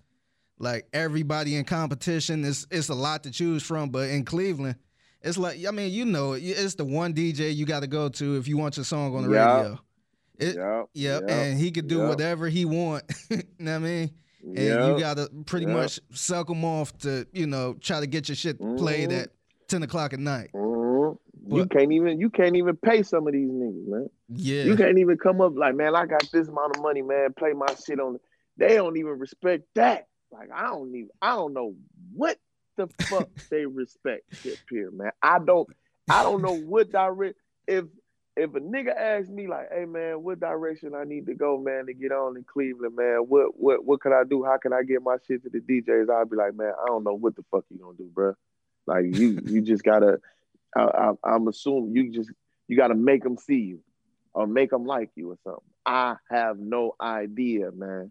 Yeah. I don't know. I know that everybody music ain't raw, so you're not gonna play shit like, you know what I'm saying? You're not gonna play everything that somebody bring you because some niggas be bringing you bullshit. Yeah. And you don't gotta play it. But I've heard a lot of shit that's hard. Like to do Kimball. Remember him? He got killed. Oh yeah. I remember him. Why wasn't his shit being played until he died? Mm-hmm. Yeah. Like I never even heard of this dude until he died, man. Yeah. But he was hard as fuck. Yeah. But nobody knew until he died. Now everybody playing his music. It's like, so if he was still alive, how much recognition would have really got? Mm-hmm. Yeah. So I don't know. Yeah, it's super weird. I tried to figure it out too. I feel like if you have like a certain type of feature, then you know you might get played at 10 o'clock at night. But other than that, man, like I feel like you really got to move out and get your shit going out of town, and then they will see you doing your shit and find out you from Cleveland. You know, somebody like the baby, and then they'll be like, oh yeah, let's play his shit. Like this dude from Cleveland. It's like, man, that dude ain't been in Cleveland since he was like 9 years old, and now y'all want to y'all want to put that up on the platter now. Yeah, man, that's I don't. That shit crack, because I go out of town. I was in LA recording a video. Just a video. I had people walking up to me like, man, that shit hard, man. I want to follow you on Instagram and da-da-da. What's your Snapchat? Da-da. Like, man, I want to see. And they still in contact with me. Mm-hmm. This in LA, though. Yeah. Like, damn, man. Are you serious, though? Yeah. Like, but in my own hometown, I don't know. Like, I don't know, man. Like it's confusing to me. That's why I just, you know, I do my own thing. It's a hobby for me now. Yeah, man. You know what I'm saying? You just gotta step out, man. I don't know if you're looking into moving, but man, if you step out, man, you'll meet all type of different people and move in a different direction, man. You see, I ain't look back at all, man. I've been gone for 4 years. I ain't never moving back to Cleveland. Yeah, I know. I feel you. I'm telling you, I feel you, man. They dropping like flies out here, man. Our dude just got killed today. Who? This morning. Who? Money T. Wait, what? Money T got killed this morning, man. Man, I ain't know that. Damn. Yeah, Money T got killed this morning on Linda Craig. Damn. I ain't know that. Yeah. Yep. That's bro. one like, and we was talking about it earlier. That's one of the dudes we used to go to your house with. Like he was one of the pioneers.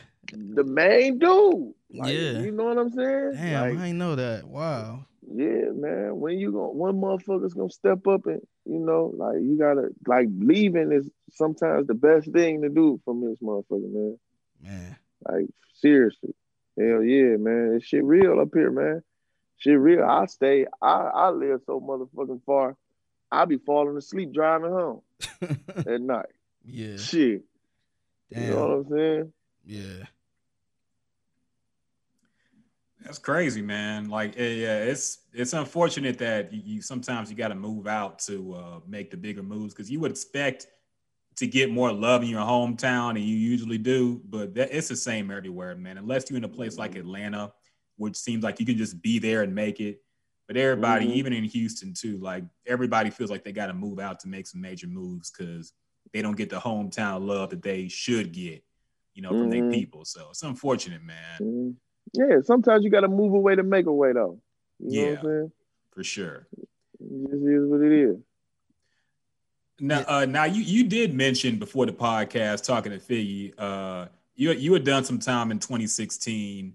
I don't want to be all Vlad TV with it and investigate and say, what did you do exactly? But no, it's cool. It's over with. Shit, the hanging was there. Huh? They got me. Shit. So we're glad to see you now, free man, of course, dripped out, making us look broke over here with a rollie and a robe. I see you, man. So it's good to see you thriving and out now. But what exactly, what kind of happened there? And what was that journey like? And what was it like getting out and finally being free again? It's crazy, man. The whole out. Honestly, I just was ready to go to jail and put that shit behind me because the case was just lingering over my head for so fucking long, and I was on probation for 5 years because I'm fucking with a nigga from Atlanta. He was bringing weed up here. He get jammed up and told him that the shit was mine. Oh man. He my whole little joint. You know what I'm saying? He the man. He'd get jammed up, tell him it's mine. I said, oh, Lord have mercy. What the fuck I got myself? And I knew that he told, because when they had me in the back of the police car and they went and got him, and when they brought him out, he was crying already. This nigga a grown man. He crying like a motherfucker. I'm laughing. I'm like, this nigga crying. So then the police like, man, we already know what's going on, man. Da, da, da, da. I said, man, I don't know what y'all talking about. They like, man, look, if you just give us a statement, man, we'll let you. I said, man, that shit ain't mine. They like, so you saying it's his? I said, listen, I'm not saying that shit his because I don't know him. But that shit ain't mine. That's what I'm telling you. Y'all search my car, y'all ain't find shit. Y'all trying to say some shit, man, that y'all ain't found in my car? No. So they like, well, somebody talking this. So I said, who talking? They like, he said that all that shit yours. I'm like, oh man, y'all really tripping out. I'm like, y'all really tripping out. Like that shit ain't mine. So long story short, they take me to jail. They like, so I'm like, well, we going to trial. They like, well, we'll see you at trial. I'm like, all right. Never even made it to trial because the case was some bullshit. You know what I'm saying? My lawyer ate their ass up because I never went to his car. I never even had a chance to go to his car, nothing. You know what I'm saying? So my lawyer ate that case up, but I got 5 years probation for it because I had weed in my mouth. They gave me 5 years probation for tampering with evidence. And that was the weed that I had in my mouth. But I had a mean-ass judge. Her name was Kathleen Satula. She mean to the motherfucker. They call her one of the horsemen, 4 horsemen. You don't want to get one of the horsemen downtown Cleveland, man. If you get one of the horsemen, just get all your belongings, your affairs together and shit, because you going to jail. You going to jail. You know what I'm saying? So get everything you got to do in order and before you go to court, because you're going to jail. But she gave me 5 years probation. So I ended up fucking up again with this new case.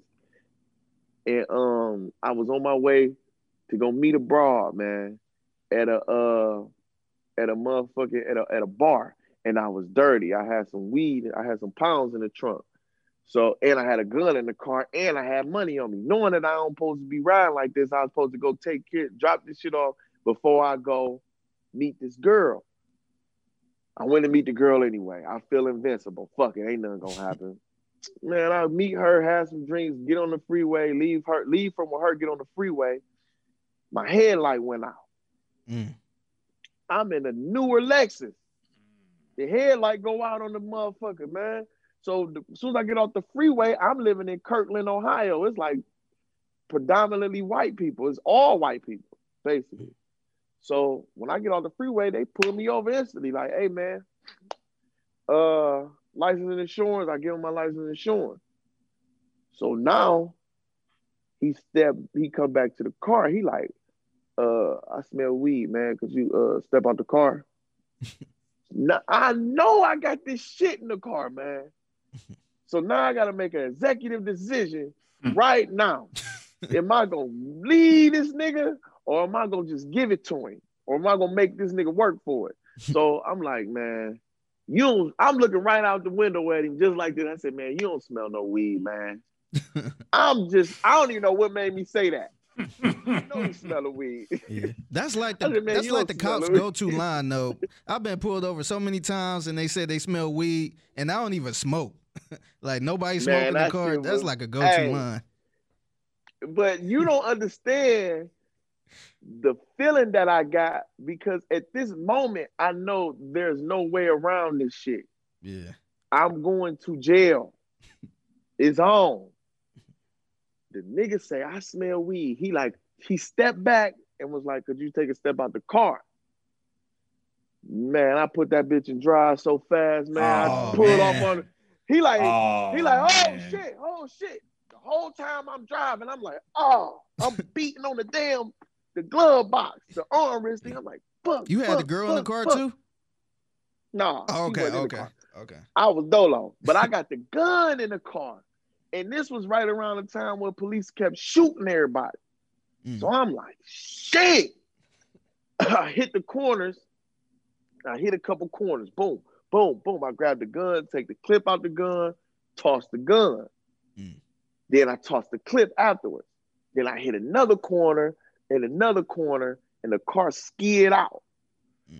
Boom, and it hit up, skid in somebody's grass. So I'm about to jump out. And I'm like, fuck. I put the money in my pocket. I had him because on one of the turns, I turned the lights off. And I seen him keep going straight. So he had to back up and then come back down. So I had him. So when the car skid out, I stuffed my pockets with the money, reached in the back seat, pulled the bitch down and grabbed the pounds with there's like a garbage bag. So I jump out and I hear him like, now he on me. He like, stop, freeze. I'm like, man, you gotta work for this shit. I ain't just gonna get it to you, man. You gotta do your job, man. You gotta do your job, man. I know I ain't got no gun on me. So you gotta do your job, man. I'm running. I hit the back, this like the back of these houses and shit. So I'm running with the shit. And Lord behold, I fail. Out of all the shit I could do, nobody in sight of nothing. I fall. But when I fell, I bounced back up. And I still had the weed and shit. So I go around the building and throw the weed on the roof. And then I called this chick. I hid in somebody's bushes. I called this chick, my ex-girlfriend, Cashmere, man. That's my baby. I said, man, look, I'm like, man, I just ran from the police, man. I don't even know where I'm at. She's like, where you at? I was like, man, I'm in somebody's yard. I'm by the library. She came and got me, picked me up, dropped me off. And then when she dropped me off, look at this, check this shit out. She come in with me though. When it's time to drop me off, she come in my brother's house with me and shit. I'm pacing and shit. My stomach hurts. So I'm like, man, I got to shit. Cause I'm nervous. So I'm nervous. So I got to shit. So while I'm in there using the bathroom, guess what she doing? She going through my phone. Oh no, man. Oh my God, man. She done went through my phone looking at my DMs and shit and my text messages and shit. And while I'm using the bathroom, she like, Shane, guess where I'm at? I'm like, what? She's like, I'm in your phone. I don't even know if I'm white, bruh. I jumped up off that motherfucking toilet and ran out the door, grabbed my phone. She crying and shit. I'm like, damn, man, I just ran from the police. She crying. Like, she done caught me doing some shit. Like, this shit, it just was terrible. That whole little series of events was just horrible for me that night. I'm like, man, karma kicking my ass. I don't know what I did, but it's kicking my ass. But I ended up the next day, I ended up calling Pool Gutter because I seen my weed still on the roof. where I threw it at. They ain't find it. So I called him, and we went and got a ladder and shit, put the ladder up to the roof. He clammed up there. I gave him $400, $400 or $500 to go get my shit. He threw the weed down to me. He jumped down, we run. But this big ass nigga told me to catch him. He's sitting on the roof with his feet swinging like this. And he like this. He like, catch me. He like, I said, nigga, if you don't get your big ass down, man, you don't jump, nigga. I'm about to catch you, nigga. You crazy.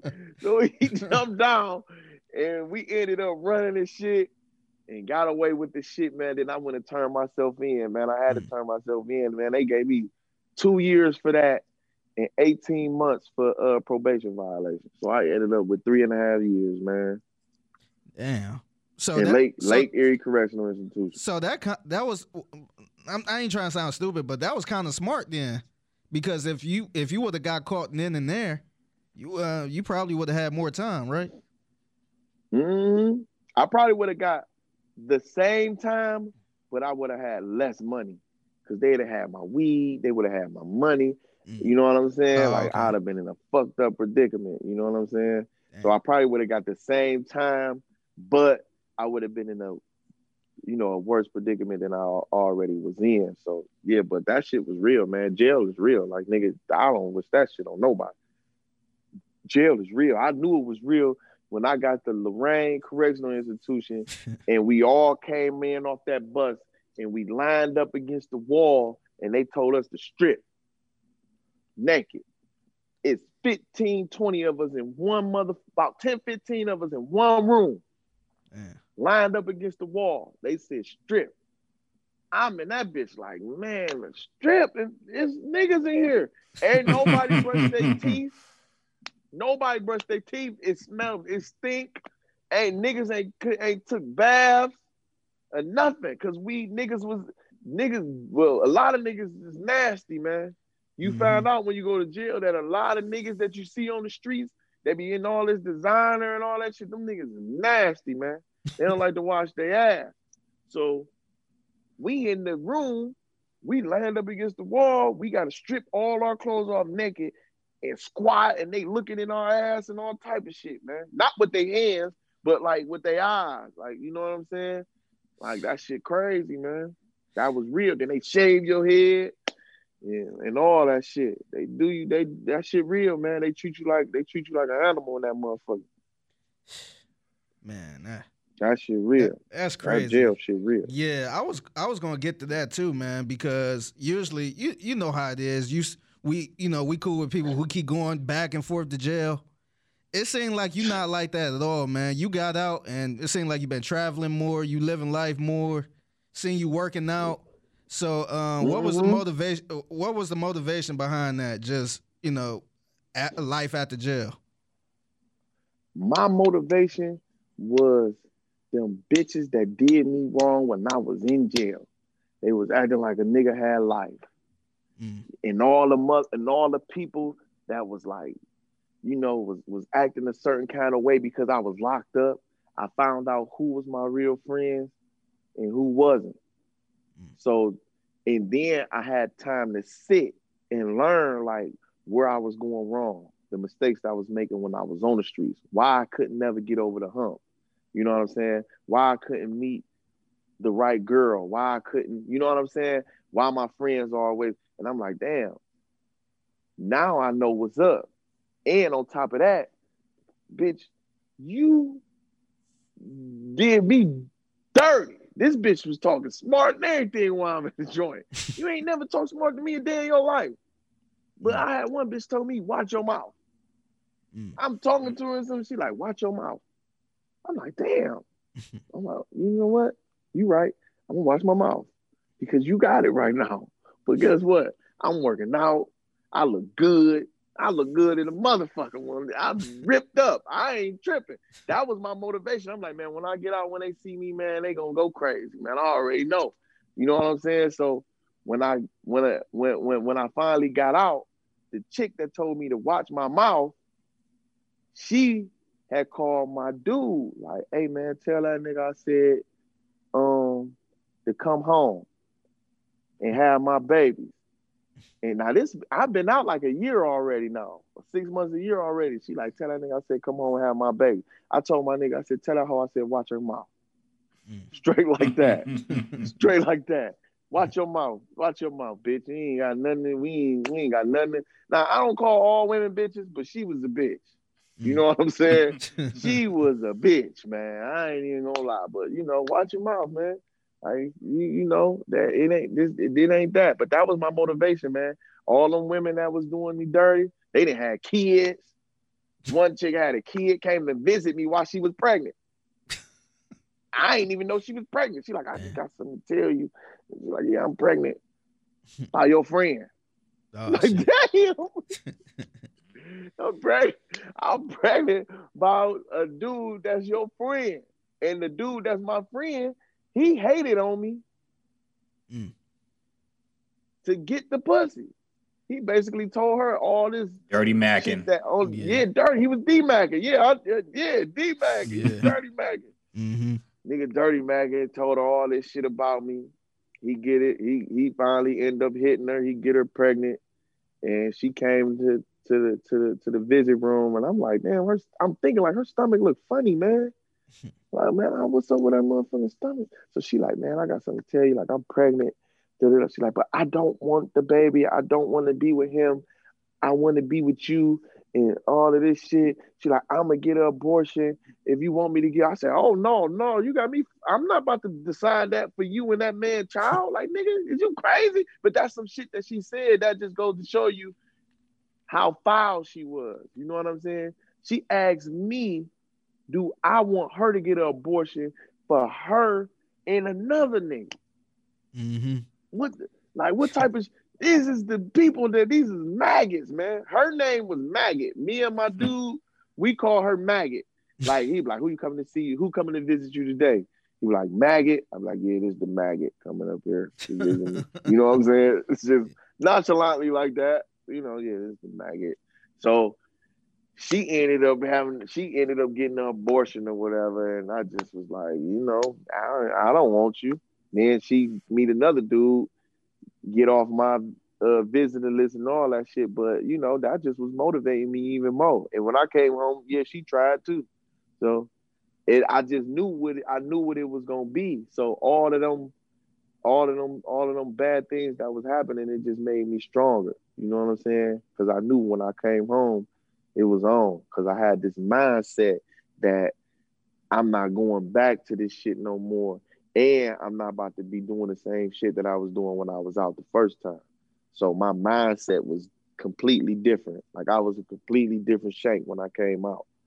And I knew that. So, I kind of motivated myself. I used that negative energy to create a positive. You know what I'm saying? That's good, man. That's actually really inspirational, because a lot of people, and I know people too, like, they go to prison and they come out worse. They come out more in the underworld. They come out more determined, like they basically like fuck life at this point. So that's good you had that motivation during that tough time to better yourself and improve your situation, man. But I would say, man, honestly, I feel like you need a TV series on your life, dog, because these stories have been more entertaining than the show Power, man. Like, you need some kind of TV series or something, because you have a crazy story, man, and that's really entertaining, but also pretty inspirational, man. So that's wild. Yeah, that shit was crazy, man. That was a hell of an experience for me and for my family, because usually I'm the one that provide for my family. I don't got no kids, but I got brothers and sisters and cousins and aunts, and they always look to me for advice, financial, if they in the financial bind and everything, but they didn't have me. You know what I'm saying? They didn't have me at the time. I was gone, so it wasn't really nothing I can do for them at that time. So that kind of helped me too. But when I came home, I didn't have shit. Like, they gave me, my uncle gave me $1,000 in a '98 Honda, and my nigga Ray gave me $2,000. So that was my jump start. I had $3,000 But I needed all that shit to buy clothes and coats and shit. I used that to buy coats and clothes because I was so skinny. I was only 190, 186 pounds. Damn. I'm used to being 228. You know what I'm saying? So me being 198 pounds now, 190 pounds now, I need all new everything. Because in jail, there wasn't nothing to do but work out all day, every day. So I just shredded. You know what I'm saying? I just was so fucking skinny, man. So when I came home, I didn't even look like the same person no more. I was little. So, but I do appreciate them for doing that for me. I ain't complaining nothing. I just was like, hey, man, I appreciate it. Thank you. I ended up using that shit for what I had to use it for. And then I was broke. Like, I ain't had shit. My cousin Dre Prada called me, man. I was on the phone with this nigga. This was June 2019. June 2019. About like May or June 2019. I'm on the phone with him, and I'm like, man, I don't know what I'm gonna do. Like, Unc turned his back on me. This is the only person that I can go to to get something so I can make some money with or do anything. He turned his back on me and said he ain't fucking with me no more because of somebody else in our family did something to him. So he held me liable for that shit when I didn't even have no knowledge of what was going on. So I'm like, fuck it. Now I ain't got him. I don't have nobody. And I'm talking to my cousin, Dre Prada. I'm like, I'm damn near in tears. Like, man, I don't know what the fuck I'm going to do, man. I'm like, man, I'm about to go get a job. Like, man, I can't, you know what I'm saying? I can't be out here living like this, man. I got $500-$600 to my name. So I got to go get a job. And then my dude pulled up, Fig, you know him. I can't say his name, but he pulled up. He like, man, what you? I'm like, man, I got $500-$600, man. He like, man. He like, look, man, I'm gonna help you out, man, and da-da-da. So he ended up helping me, and now I'm here where I'm at now. You know what I'm saying? I took his advice and all that shit, and I ended up doing what doing what I had to do and making my investments, and I made it work. And I chose not to, ever do that shit again, man. Go that route again. Damn, that's dope. Yeah, man. So now I'm like, I ain't asked nobody for shit. I took my own little cash that I had and did what I had to do with that shit with him. So, and I was able to step up and, make my investments and make it work, man. So that shit was real, man. And that was I swear, man, that was a life-changing moment, man. When I was talking to him on the phone and I ain't had nowhere to go. Damn. And you know what I'm saying? I had to make something happen. And he told me, he like, man, this ain't like you, man. He like, man, you better get out there and make something happen, man. Like, you got to do something. Like, man, I'm going to go get a job. Fuck it. I ain't got no shit, nigga. In jail, we was working for $20 a month. You think I ain't about to come out here and work for $10, $15 an hour? And I was just making $20 a month in jail? You got me fucked up. The pride gone. Pride gone when I had to strip in front of these niggas on the wall. That was my pride right there. It left right there, right then and there. So I don't give a fuck about working no job. I go work a job. Yeah. You know what I'm saying?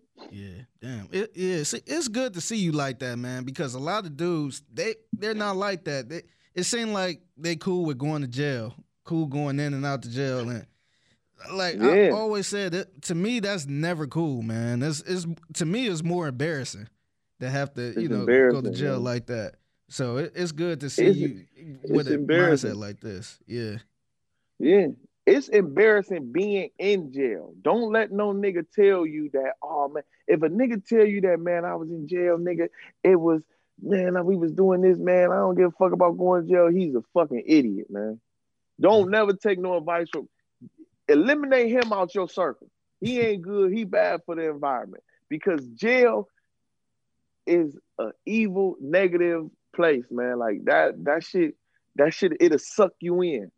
Like, I found myself being negative. It was a nigga, I don't even know this dude. He walking through the yard. I'm just like, man, I don't like that nigga. I don't even know him. We ain't never said 2 words to each other. But the energy that jail gives you is negative. And I'm like, man, I don't like that nigga. And we fighting over phones. Like who get rotation on the jail phone? This shit ain't even ours. Niggas getting beat up over soups and shit. They value small and petty things. You know what I'm saying? So if that's your mindset that you can keep going back and being in that environment and you content with that, then me and you can no longer be friends. Flat out. Because the jail is embarrassing, man. You need everybody. You depend on everybody for everything, man. And you put that pressure on your loved ones, man. And if you good with that, then man, you less of a man, man. For sure. You can't be complacent with that kind of environment, man. You can't. Man, you right. And that's kind of why I feel like unusually long prison sentences are like cruel and unusual punishment for people. Because unless you killed somebody, like doing a 20-year bid, there's no way you're going to come out and be a normal person doing 20 years in prison, man. You did 3 and you said it changed you then, when you were in there thinking negative. Think if somebody did 10, 15, 20 years, man. There's no way you can come back to the regular world and be normal, man. It's not going to happen. Can't. You indoctrinated at that point. Yeah, it's called insty. You institutionalized. You institutionalized, man. I was institutionalized after 3 years. Yeah. I was institutionalized, man. Like everything, when I first came home, it was like everything that I was doing or seeing, like I was like people, if somebody too close to me and shit, I'm watching me. Or like I'm watching everybody around me and I don't trust people. But it's like I'm free, man. I ain't gotta think like that no more. But like now I'm just like, damn, what this nigga on? Like, is he trying to what's you know what I'm saying? What's his motive? But at the same time, I was there for so long. And then like when you there for so long and you wake up and see these people every day, they become your brothers. So when I left, I cried because I couldn't bring these niggas with me. Because they was my brothers, man. Like these niggas, I woke up and seen these niggas every day for 3 years. We shared food. When they ain't had nothing, I gave them food. When I ain't had no food, they gave me food. If something J off, they right there, they got my back. Football games, basketball games, you know what I'm saying? Church. Why we watching football games? Like you become blood, man. Like y'all become in sync, man. I was like attached to these dudes. You know what I'm saying? And then a lot of the dudes that I was attached to had life. Like they had a long ass time, like at least 4 of them.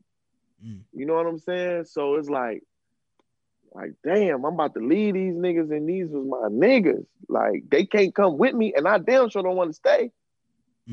So you know what I'm saying? It was kind of like a gift and a curse leaving because I was leaving my brothers, but then again I was gaining my freedom. Yeah. You know what I'm saying? Yeah, so that shit was crazy. And I'm like, damn, these niggas still gotta be going through this shit every day. Like waking up, I'm sleep right here. We was in the dorm. I'm sleep right here. Nigga sleep right here. Nigga sleep right here. He farting. He snoring. You know what I'm saying? Then I get up. I go in the bathroom. I'm brushing my teeth right here. It's some motherfucker right here shitting. You know what I'm saying? Then there's another nigga right here washing his face. Got his teeth brushing. He choking on the damn toothbrush and shit. He in the shower. 3 stalls down. So it's like, damn.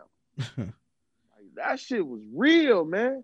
Like, nigga, I smelled your shit for 3 years, man. That's what I tell my nigga Rick. I said, nigga, I smelled your shit for 3 years, man. Give me a break. Fuck. Yeah. That shit was crazy. This need to be a PSA. This need to be a PSA for people who think going to jail is cool.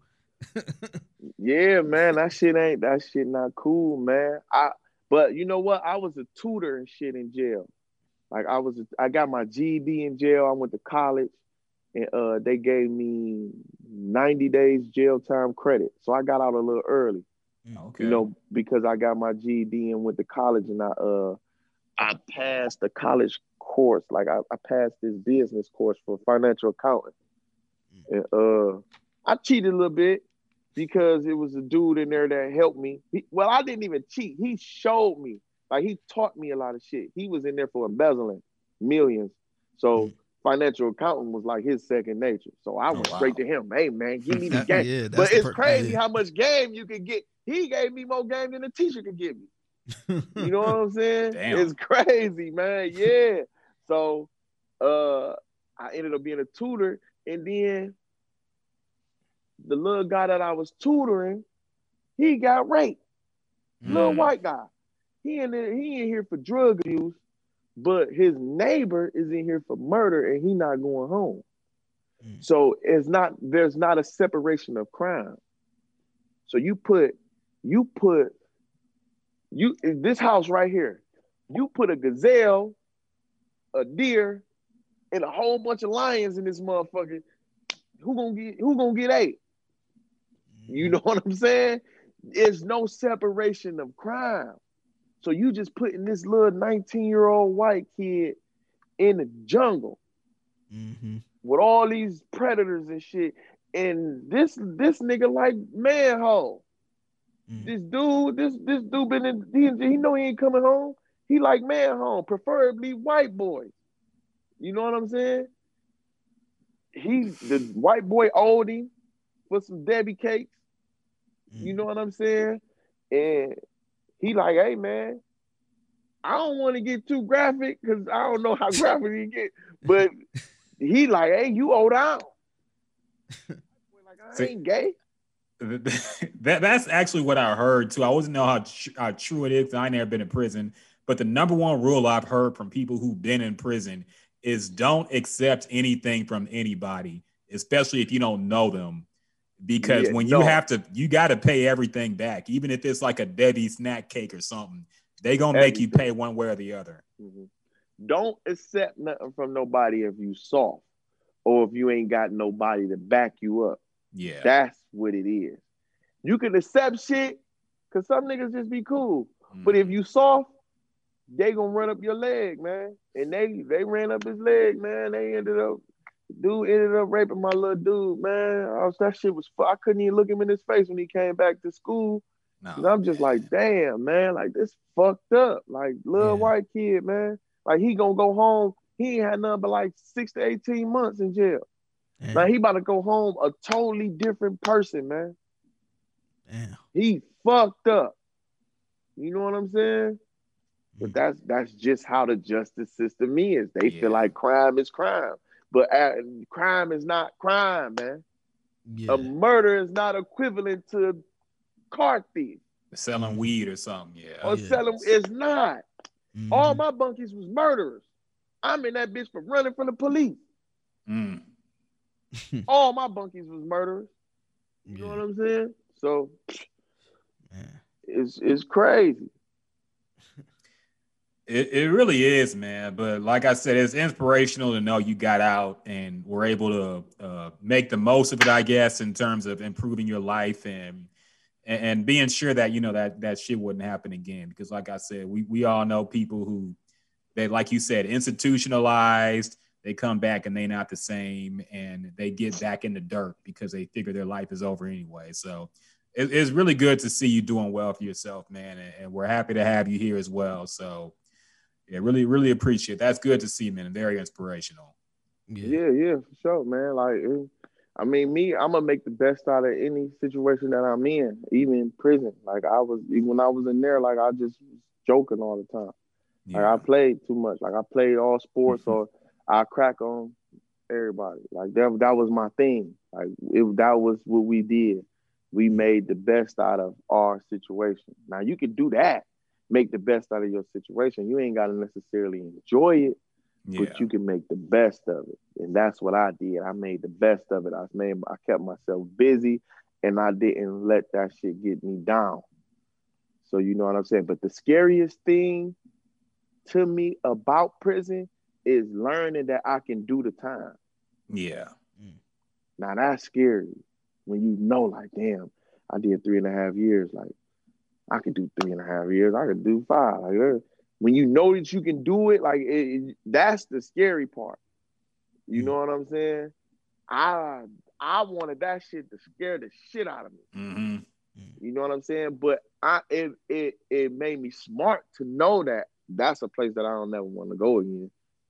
You know what I'm saying? I ain't gonna put myself in a position to where I gotta go there. Like a gun was the reason that I went to jail, so I'm not gonna be in no environment where I have to carry a gun. Yeah. Yeah. Mm-hmm. You know what I'm saying? Don't even put yourself in that position. You don't have to be. I don't have to be in the hood. I'm old. I'm OG now. What the fuck I'm gonna be doing in the hood for? Hanging out with a gun on me and doing young nigga shit. Like, you know, when they get 20 years, when they get 10 years, they'll be my age. Yeah. Mm-hmm. When I get 10 years, I'll be their daddy age. You know what I'm saying? So it's a difference.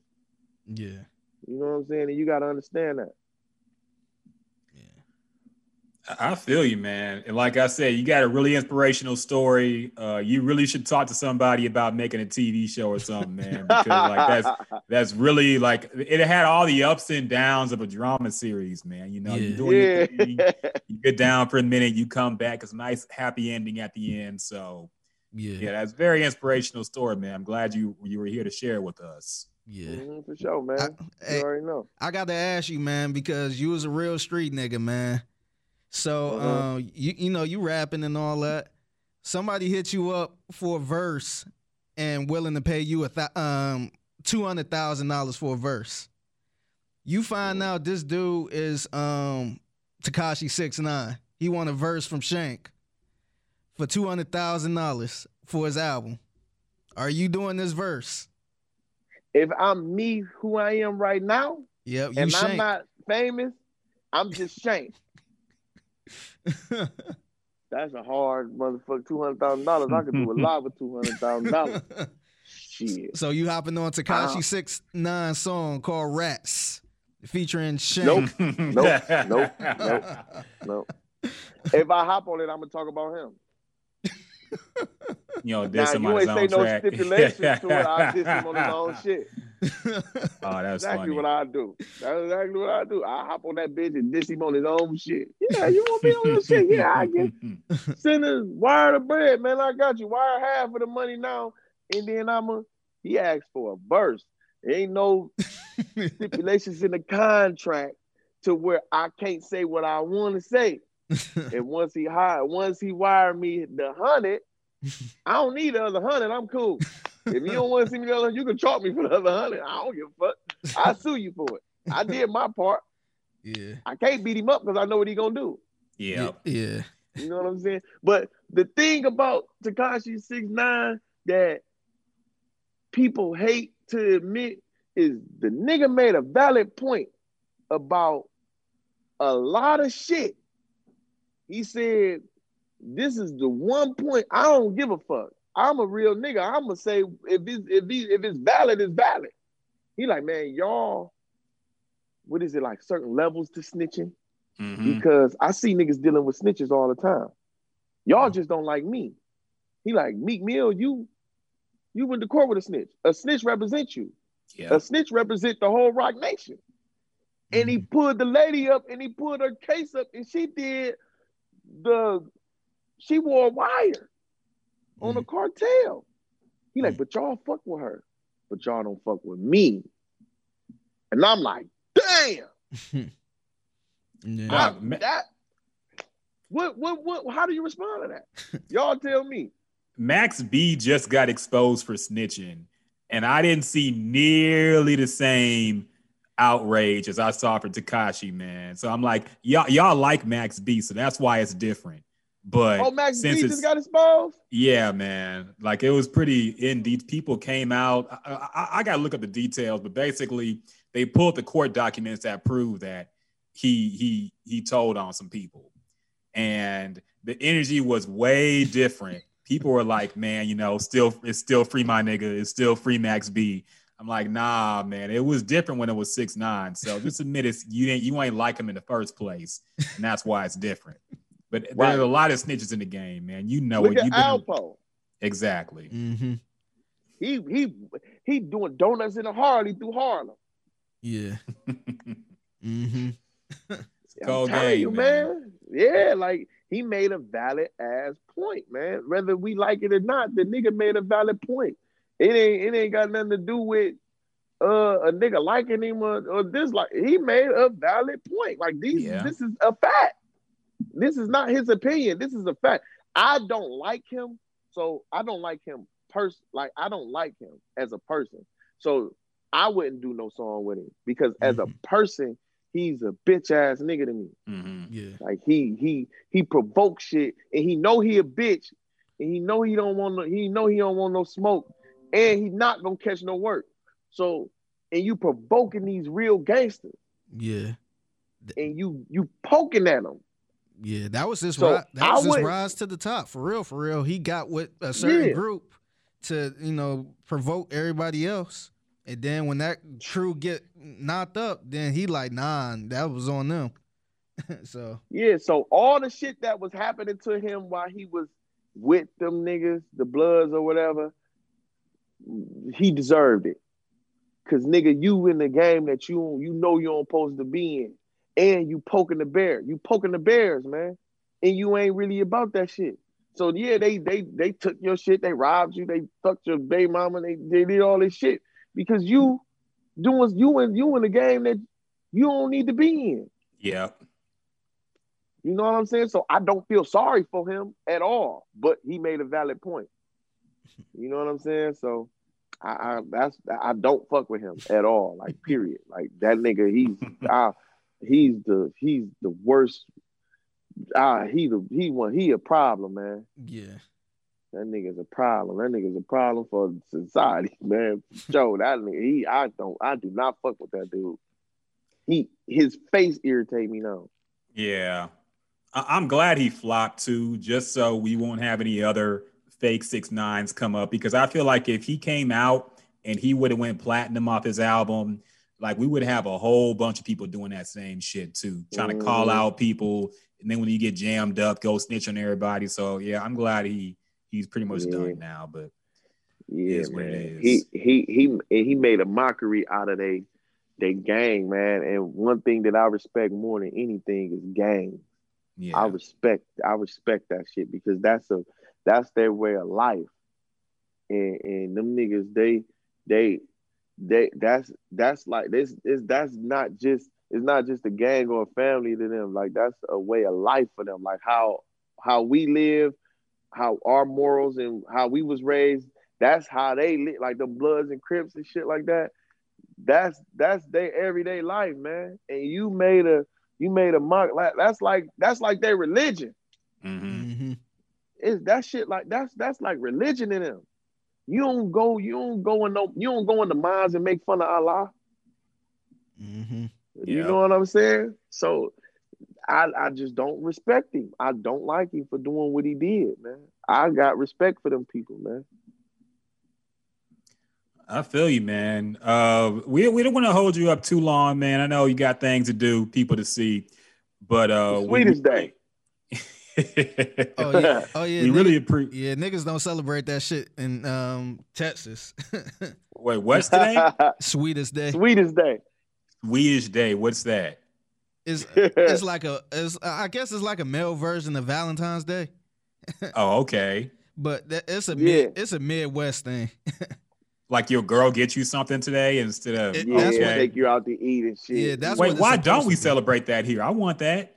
but see, that's the real definition. But like people argue about this shit every year, talking about it should be for anybody, and my man get me something for Sweetest Day and all that other shit. It's just another day to get gifts. Women don't really follow the rules like that. Oh man. So yeah. so yeah. We need that. We need a male's Valentine's Day, man. They try to do that steak and the blowjob day, and that shit fucking that shouldn't be no special event for one day a year. That should be a regular Tuesday. Yeah, you thirsty. All right, but we really appreciate you coming on, man. We gotta do this again. Really inspirational stories. I had a good time listening to them, man. So really appreciate you jumping on. We gotta do this again soon. Yeah, man. Whenever you come down, man, just stop through. Oh, for sure, man. And tell Fig to play that Golden for you one time, man. Okay. For you. Yeah, he got a song called Gold and everything Oh gold. yeah, I forgot about that song, man. Yeah. I got to hear that now, man. I got to hear that. Yeah, The whole you gotta podcast got hear to it hear now. that. Yeah, I gotta whole look. podcast. I gotta look for it now. You gonna find it. All right, Yo, well, man. Shank, tell the people where they can find you, man. Man, on Instagram, RTN_Shank, or on Twitter, Young Shank, Facebook, Young Shank, everything RTN Shank or Young Shank, man. You know, YouTube, all that. Sound good, man. Mhm. So, like I said, we appreciate having you on, man. Gotta do it again. Jim the Juice Spotlight, Artist Spotlight with RTN Shank. Thanks again, man. Really appreciate it. Man, same here, man. Go Browns, baby. We 4-1. Yes, sir. So, other shit that happened real quick. Oh yeah, I want to talk about this real quick, man, because Willow's, I guess they're still doing a Red Table Talk. Yeah. I don't know why, but I guess she's still doing the Red Table Talk, and Willow was on it again, and she was talking about her and Jaden's place in the Black community. And she apparently said, and I quote, "With the African-American community, I kind of felt like me and Jaden were shunned a little bit." She said they were too different to be accepted. And people basically said, oh, we're not going to take pride in them because they're too different. They're too weird. And she said she felt outcasted by family members who didn't connect with her or her brother because they didn't fit the typical image of Black people, I guess. Mm.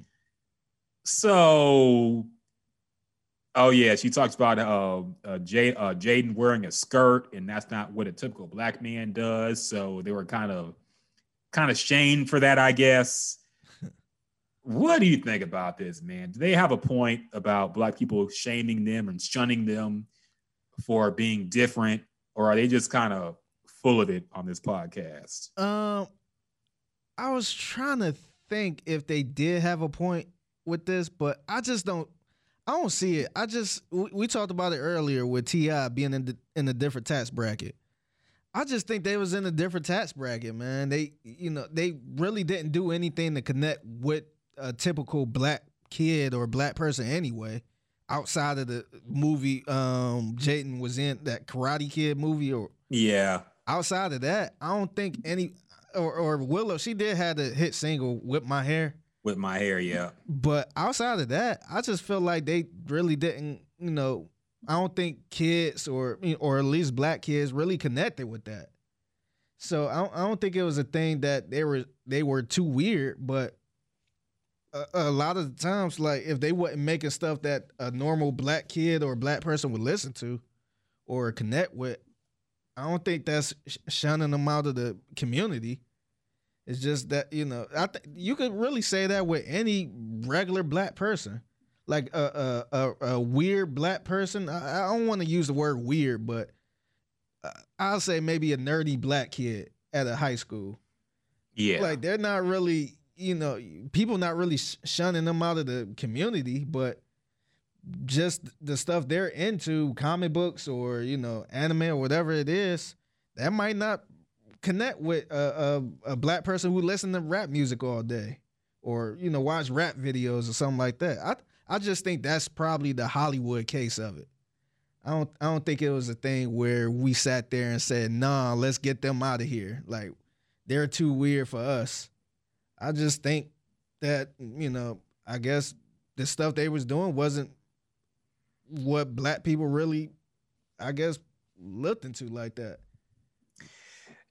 Yeah, I agree. And I really hate when people say shit like this because it makes it seem like, oh, Black people don't accept anybody who acts different than a stereotypical Black person. I mean, in some cases, that's probably true, but that's the case with every race. If you grow up in a country family, or a white hillbilly family, you listen to 21 Savage, they're going to look at you a certain way. Like, what the fuck is wrong with this dude? They're going to make fun of him. They're going to bully him. And same thing with Black people who act stereotypically white. If in a certain community, they're going to look at you a certain way, like, what the fuck are you on? Mm-hmm. But it's not shunning you from the community. And I always hate when people say this. I hate when Tyler, the creator, says this shit a lot about how black people aren't accepting of people who do different things or things that are considered white people activities. He says shit a lot. But even with him, I understand because he grew up normal. You know, he didn't get famous until he was like, what, 16, 17, 18 probably. So he grew up in a normal setting where he was looked at as kind of weird. Yeah. But Jaden and Willow grew up like adored by black people because they had everybody loved their parents. It was the best, the number one black couple. Yes. That was like couple goals. Everybody loved Jada in the 90s, all the movies she did. Everybody loved Will Smith for a long time. Like, we thought he was corny after a while, but we loved Fresh Prince. We loved Men in Black. We loved all them fucking movies he made. So they were like the adored couple in the black community. And when Jaden Smith came out and made the Karate Kid movie, like you said, everybody, my nieces and nephews, they love that movie, man. Mm-hmm. When Willow made Whip My Hair, like people love that shit. They thought it was Black Girl Magic or whatever. And what they did that was different was Jaden started dressing like a girl and Willow started dressing like a boy. And no matter who you're around, that's going to be viewed as weird, man. Yeah. And I kind of feel like they did that shit for attention too, because you know what people are going to say about shit like that. Yeah. And so when you start dressing a boy like a girl and a girl like a boy, they're going to look at it like, what the fuck? Yeah. I don't think it's a black thing. I think it's a normal human thing to say, hey, that's outside of what we're used to, and it's strange to us. Mm-hmm. So I don't think they were shunned. I just think that basically, you know, and that's the thing. When you decide to be an outsider, that's the risk you take. Yeah. When you could try to fit in. Jaden has a lot of black friends. He has ASAP Mob. He got Drake. People he hangs with, Kid Cudi, people like on his albums that have done features and shit. Yeah. So he has black friends. Willow, I don't know what she does, but I just don't like this kind of talk, man. I don't like how they make black people seem like we're just intolerant of anybody. Yeah. And if you don't like rap or play football, then you ain't black. Like there are a wide variety of black people, and you're gonna find every kind who do different shit, and they have their own black friends in the whole black community too. So and it's not like they're the exclusive people that only did that. Exactly, it's a bunch of people that are just like them. You know what I mean? That's, to me, that's kind of like saying, you know, there's no good hip hop out there. There's no real hip hop. Yes. Like, no, it's you got to look for it. It's all out there. And so they wasn't the weird ones where it's like, oh, we never seen anybody like this. It's a bunch of people like that. It's a bunch of people that like what they like. So I don't think that's a right excuse to sit there and say, hey, they shunned us out of the black community. Like I feel like the only way you could get shunned out of the black community is if you say some kind of like Uncle anti-black Tom, shit, like Candace Owens or whatever. Yeah, if you on some Uncle Tom type shit, or pretty much that. That's the only way. Ain't nobody about to just, you know, kick you out because because of the way you dress, because you gay or whatever, man. Yeah. Like it's real silly. And honestly, it happened with me. Like with me dyeing my hair or me having a certain type of style, people always be like, man, what type of shit is that? Like, everybody go through that type of shit. Everybody had their weird moments, and you know, I just got to man up. I got to man up and own it, and you know, eventually they'll come around. But I never felt the way where I'm like, damn, I'm not welcome in the hood anymore. Or let me go back to the white people, because these white people don't. Yeah, they treated me like this or that. Like, like black people gonna laugh at you no matter what. Like, if you got a goofy looking hat on, they gonna laugh at you. Yeah, that means you shunned out of the community. They just gonna let you have it. Yeah, like I don't know where this came from. Like, yeah, they caught jokes, I'm sure, but they caught jokes from everybody. There were white people. It's not like white people were like, I understand Jaden wearing a skirt and I understand Willow's dressing like a boy. They were making jokes too, man, and calling that shit weird. So it's not just black people, it's everybody. When you decide to be an outsider and go against the grain, that's a risk you take, man. So yeah. That shit just annoyed me. I know it's not a big topic to talk about, but I just hate talk like that. So I had to get that off my chest. Is there anything else that happened this week? I think that probably covers it. Oh, did you see Cardi B's nipple? Oh, yeah. I saw her titties. She leaked it, quote unquote, on her IG live story. Like, first off, just put your titties out if you want to put them out. I don't understand why you got to go through the whole make-believe. Like, how long she been using Instagram?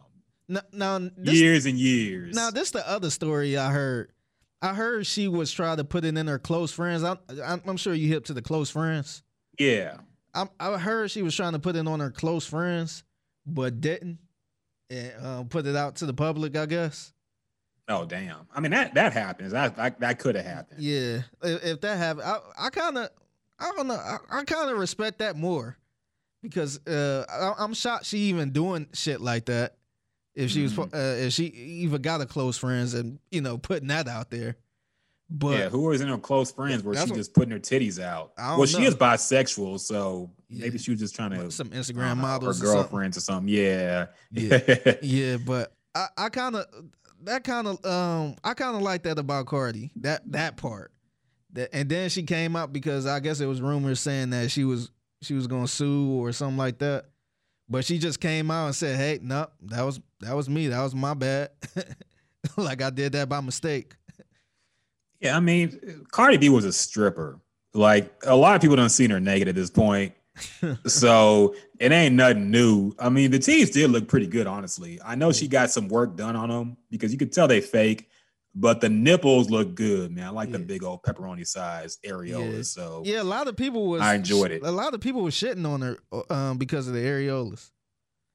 I love them big areolas, man. I thought it looked cool. That's my shit. It did look. I hate the tiny titties, man. I hate the tiny nipples and shit. I hate that. I like the big old areolas. So I thought they looked pretty good for fake titties, man. Honestly, I've seen a lot worse. Yeah. So I give them a solid B plus. Titties. Yeah. And plus they don't look perfect. You know how some people just had the perfect, whereas like they fake, they so fake they look perfect. Like to me, those are kind of like hood girl titties. Like they different. They look they kind of unique. They got the the big marks on them. I was cool with them.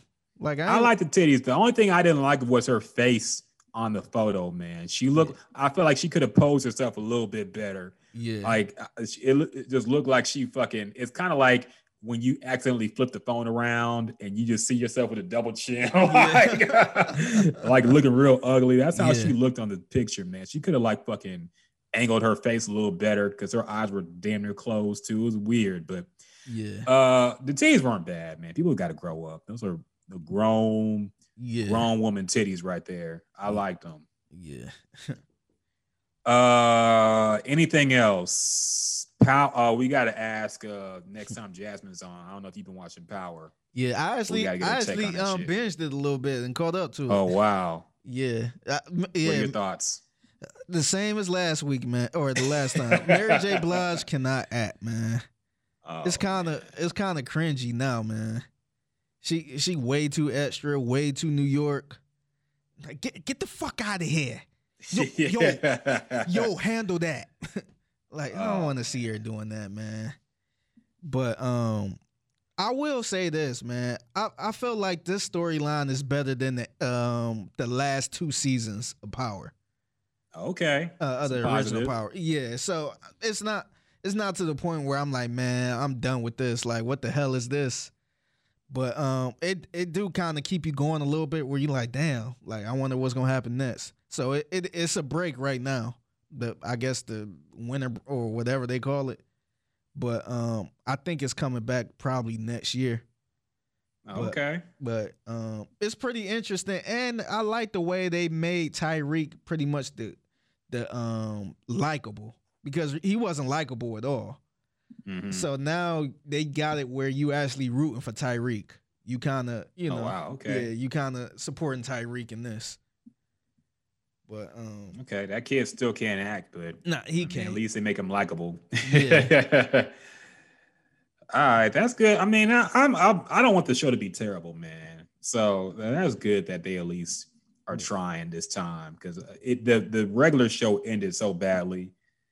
But that's good to hear that we got to get Jasmine's take too next time she's on. So Yeah. Anything else happen? I'm scrolling through the timeline real quick, seeing if there's anything we missed. That might be about it. The Astros forces game. Oh 7, yeah, man. sports. Let's take a real quick sports segment. Are you excited? Look, I mean, by the time this podcast comes out, we'll know who won. So I don't want to be too, say either or. But no matter, I mean, the Astros were down 3 games. Yeah, I was going to say, how you just feel overall about this season, because they went into the playoffs stumbling. I thought they was going to be going the first in the wild card, but they actually playing some of the best baseball. No, they are. Like, they found the perfect, like, this has basically been the opposite Astro season from the last 2 seasons, man, to where they're hot in a regular season and go cold in the playoffs. They were cold in the regular season and caught fire at the right time in the playoffs. So they've been playing really good, man. They're basically playing with house money. Yeah. Because number 1, everybody hates them. Number 2, they have so many injuries that they lost their ace pitcher. They're a worse team on paper than they were last year. They got a so shit to ton even of get rookies. this far. Yeah. They got even get this far is a win. So like, I'm down for the ride, man. If they lose, it was a good season. If they win, of course, this is above and beyond our expectations for the team. So I'm hyped for it. Mm-hmm. At least one team in Houston is doing what they're supposed to do and doing a good job. Yeah, and I think I'm happy for Dusty, man. Because me too. I hate all the shit people were saying about Dusty, man. Like, they was talking about he trash, he need to be out of here. And then he was sitting on the couch chilling, man. And y'all called him to clean up this mess. Yeah.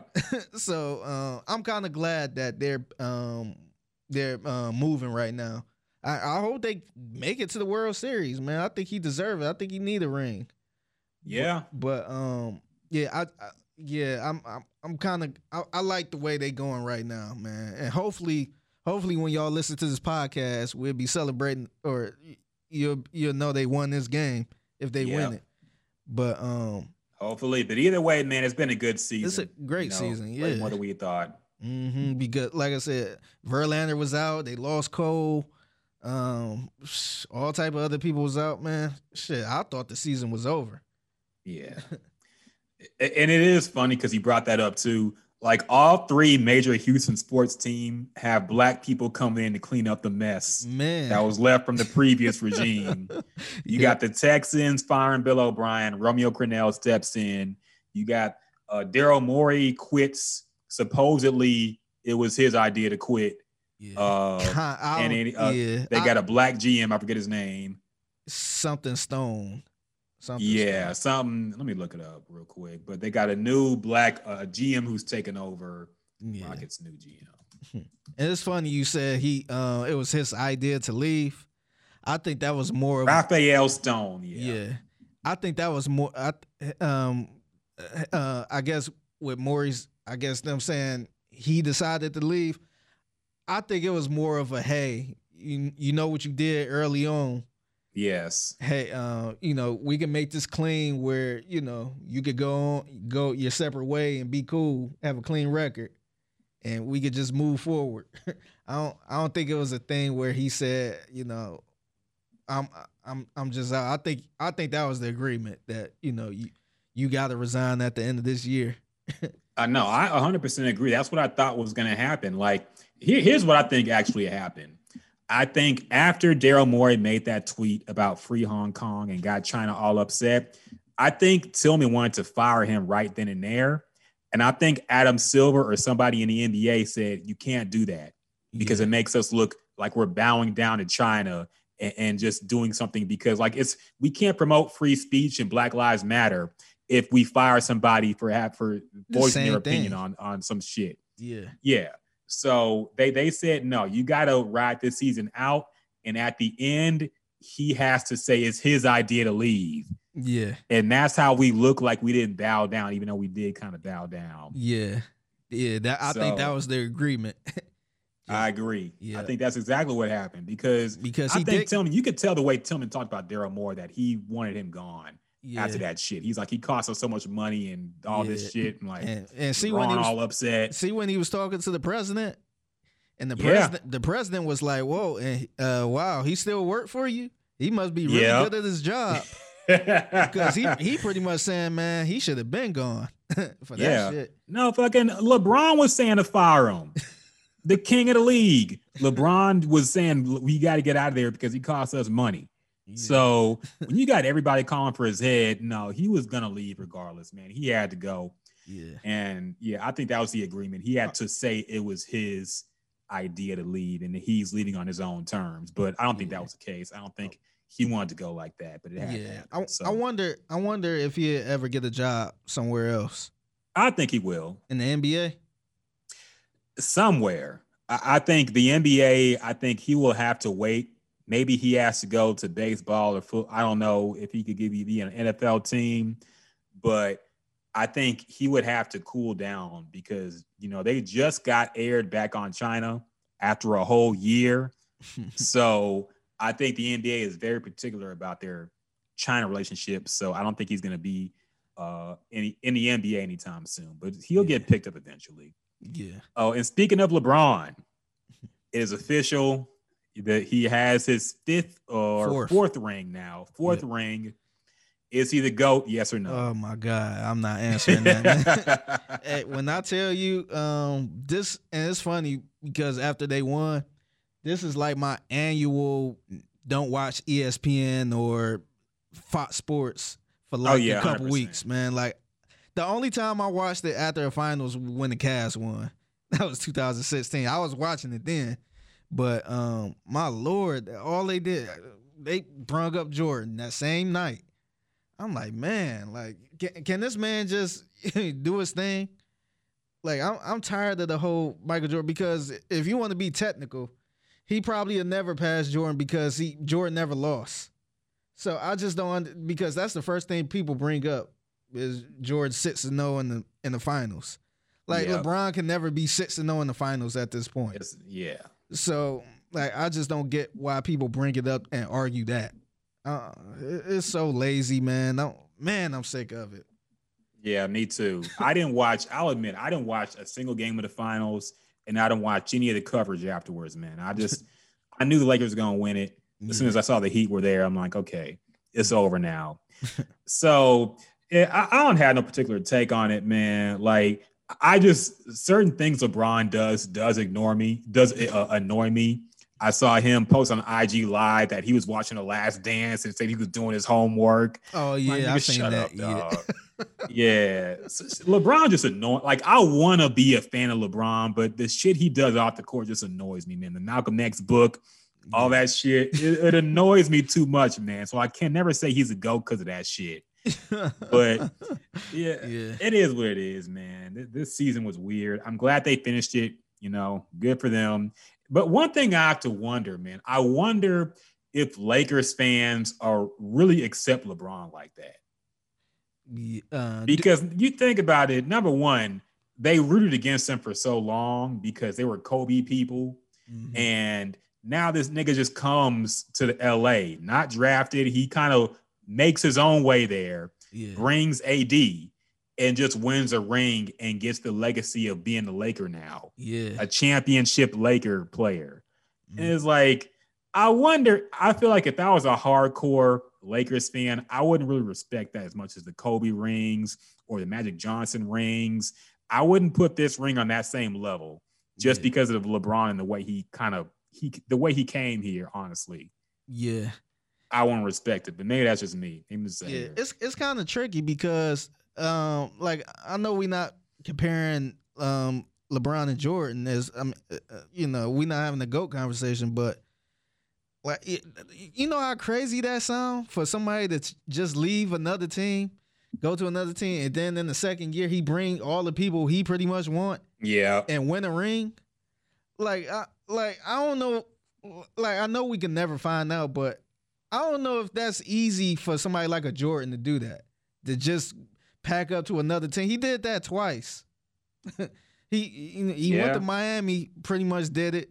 Went back to Cleveland, did it, and went to the Lakers to do it. So I don't know. A lot of people kind of complain about that, but I think it's pretty impressive because you don't see no other Hall of Famers doing that. Like, a lot of Hall of Famers, they'll go to another team and then they stink, or, you know, they're not the same person. Dwayne Wade tried to do it. He went to the Bulls, went to the Cavs, and wasn't that same person. He don't even look right in them uniforms. But but LeBron, this dude is 35 years old, and you know, he done packed up three different times and won them a ring. Yeah. So I think a lot of people should put some respect to it, because the first thing they say is, "Oh, he playing with AD," or "AD really carrying that team." Like, a lot of people can't do that though. That's a fair point, man. That's a fair point too. Yeah. So I would probably, I mean, if I was a Lakers fan, I would be satisfied with that, because how many people then, you know, went to LA to try to win and didn't? You know what I mean? Like, Dwight Howard went to LA with Kobe, and that didn't work out at all. Yeah. It was a bunch of people LA tried to sign to try to even get to the playoffs, and it didn't work out. So I would definitely be satisfied with that. And you got LeBron for what, 2 more years, I want to say? 2 or 3 more years. So that could be 2 or 3 more rings. It'll be at least one. I think, you know, I don't think anybody else is going to challenge them that hard in the, you know. And plus, you got to think about it too. Plus, it's LA. Like, a lot of people wasn't trying to go to Cleveland. But LA, like I would be surprised if they get somebody like a Chris Paul.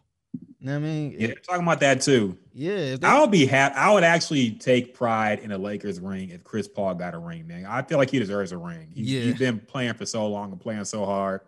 Mm-hmm. I think Chris Paul deserves a ring, man. So yeah, I agree. I would actually be excited to see him win it. Yeah. If they get somebody like a Chris Paul and running back again, man, like I think people need to just relax. Like, I'm not saying you should say he's better than Jordan, but like, you ain't got to shit on LeBron. You ain't got to big up Jordan by shitting on LeBron.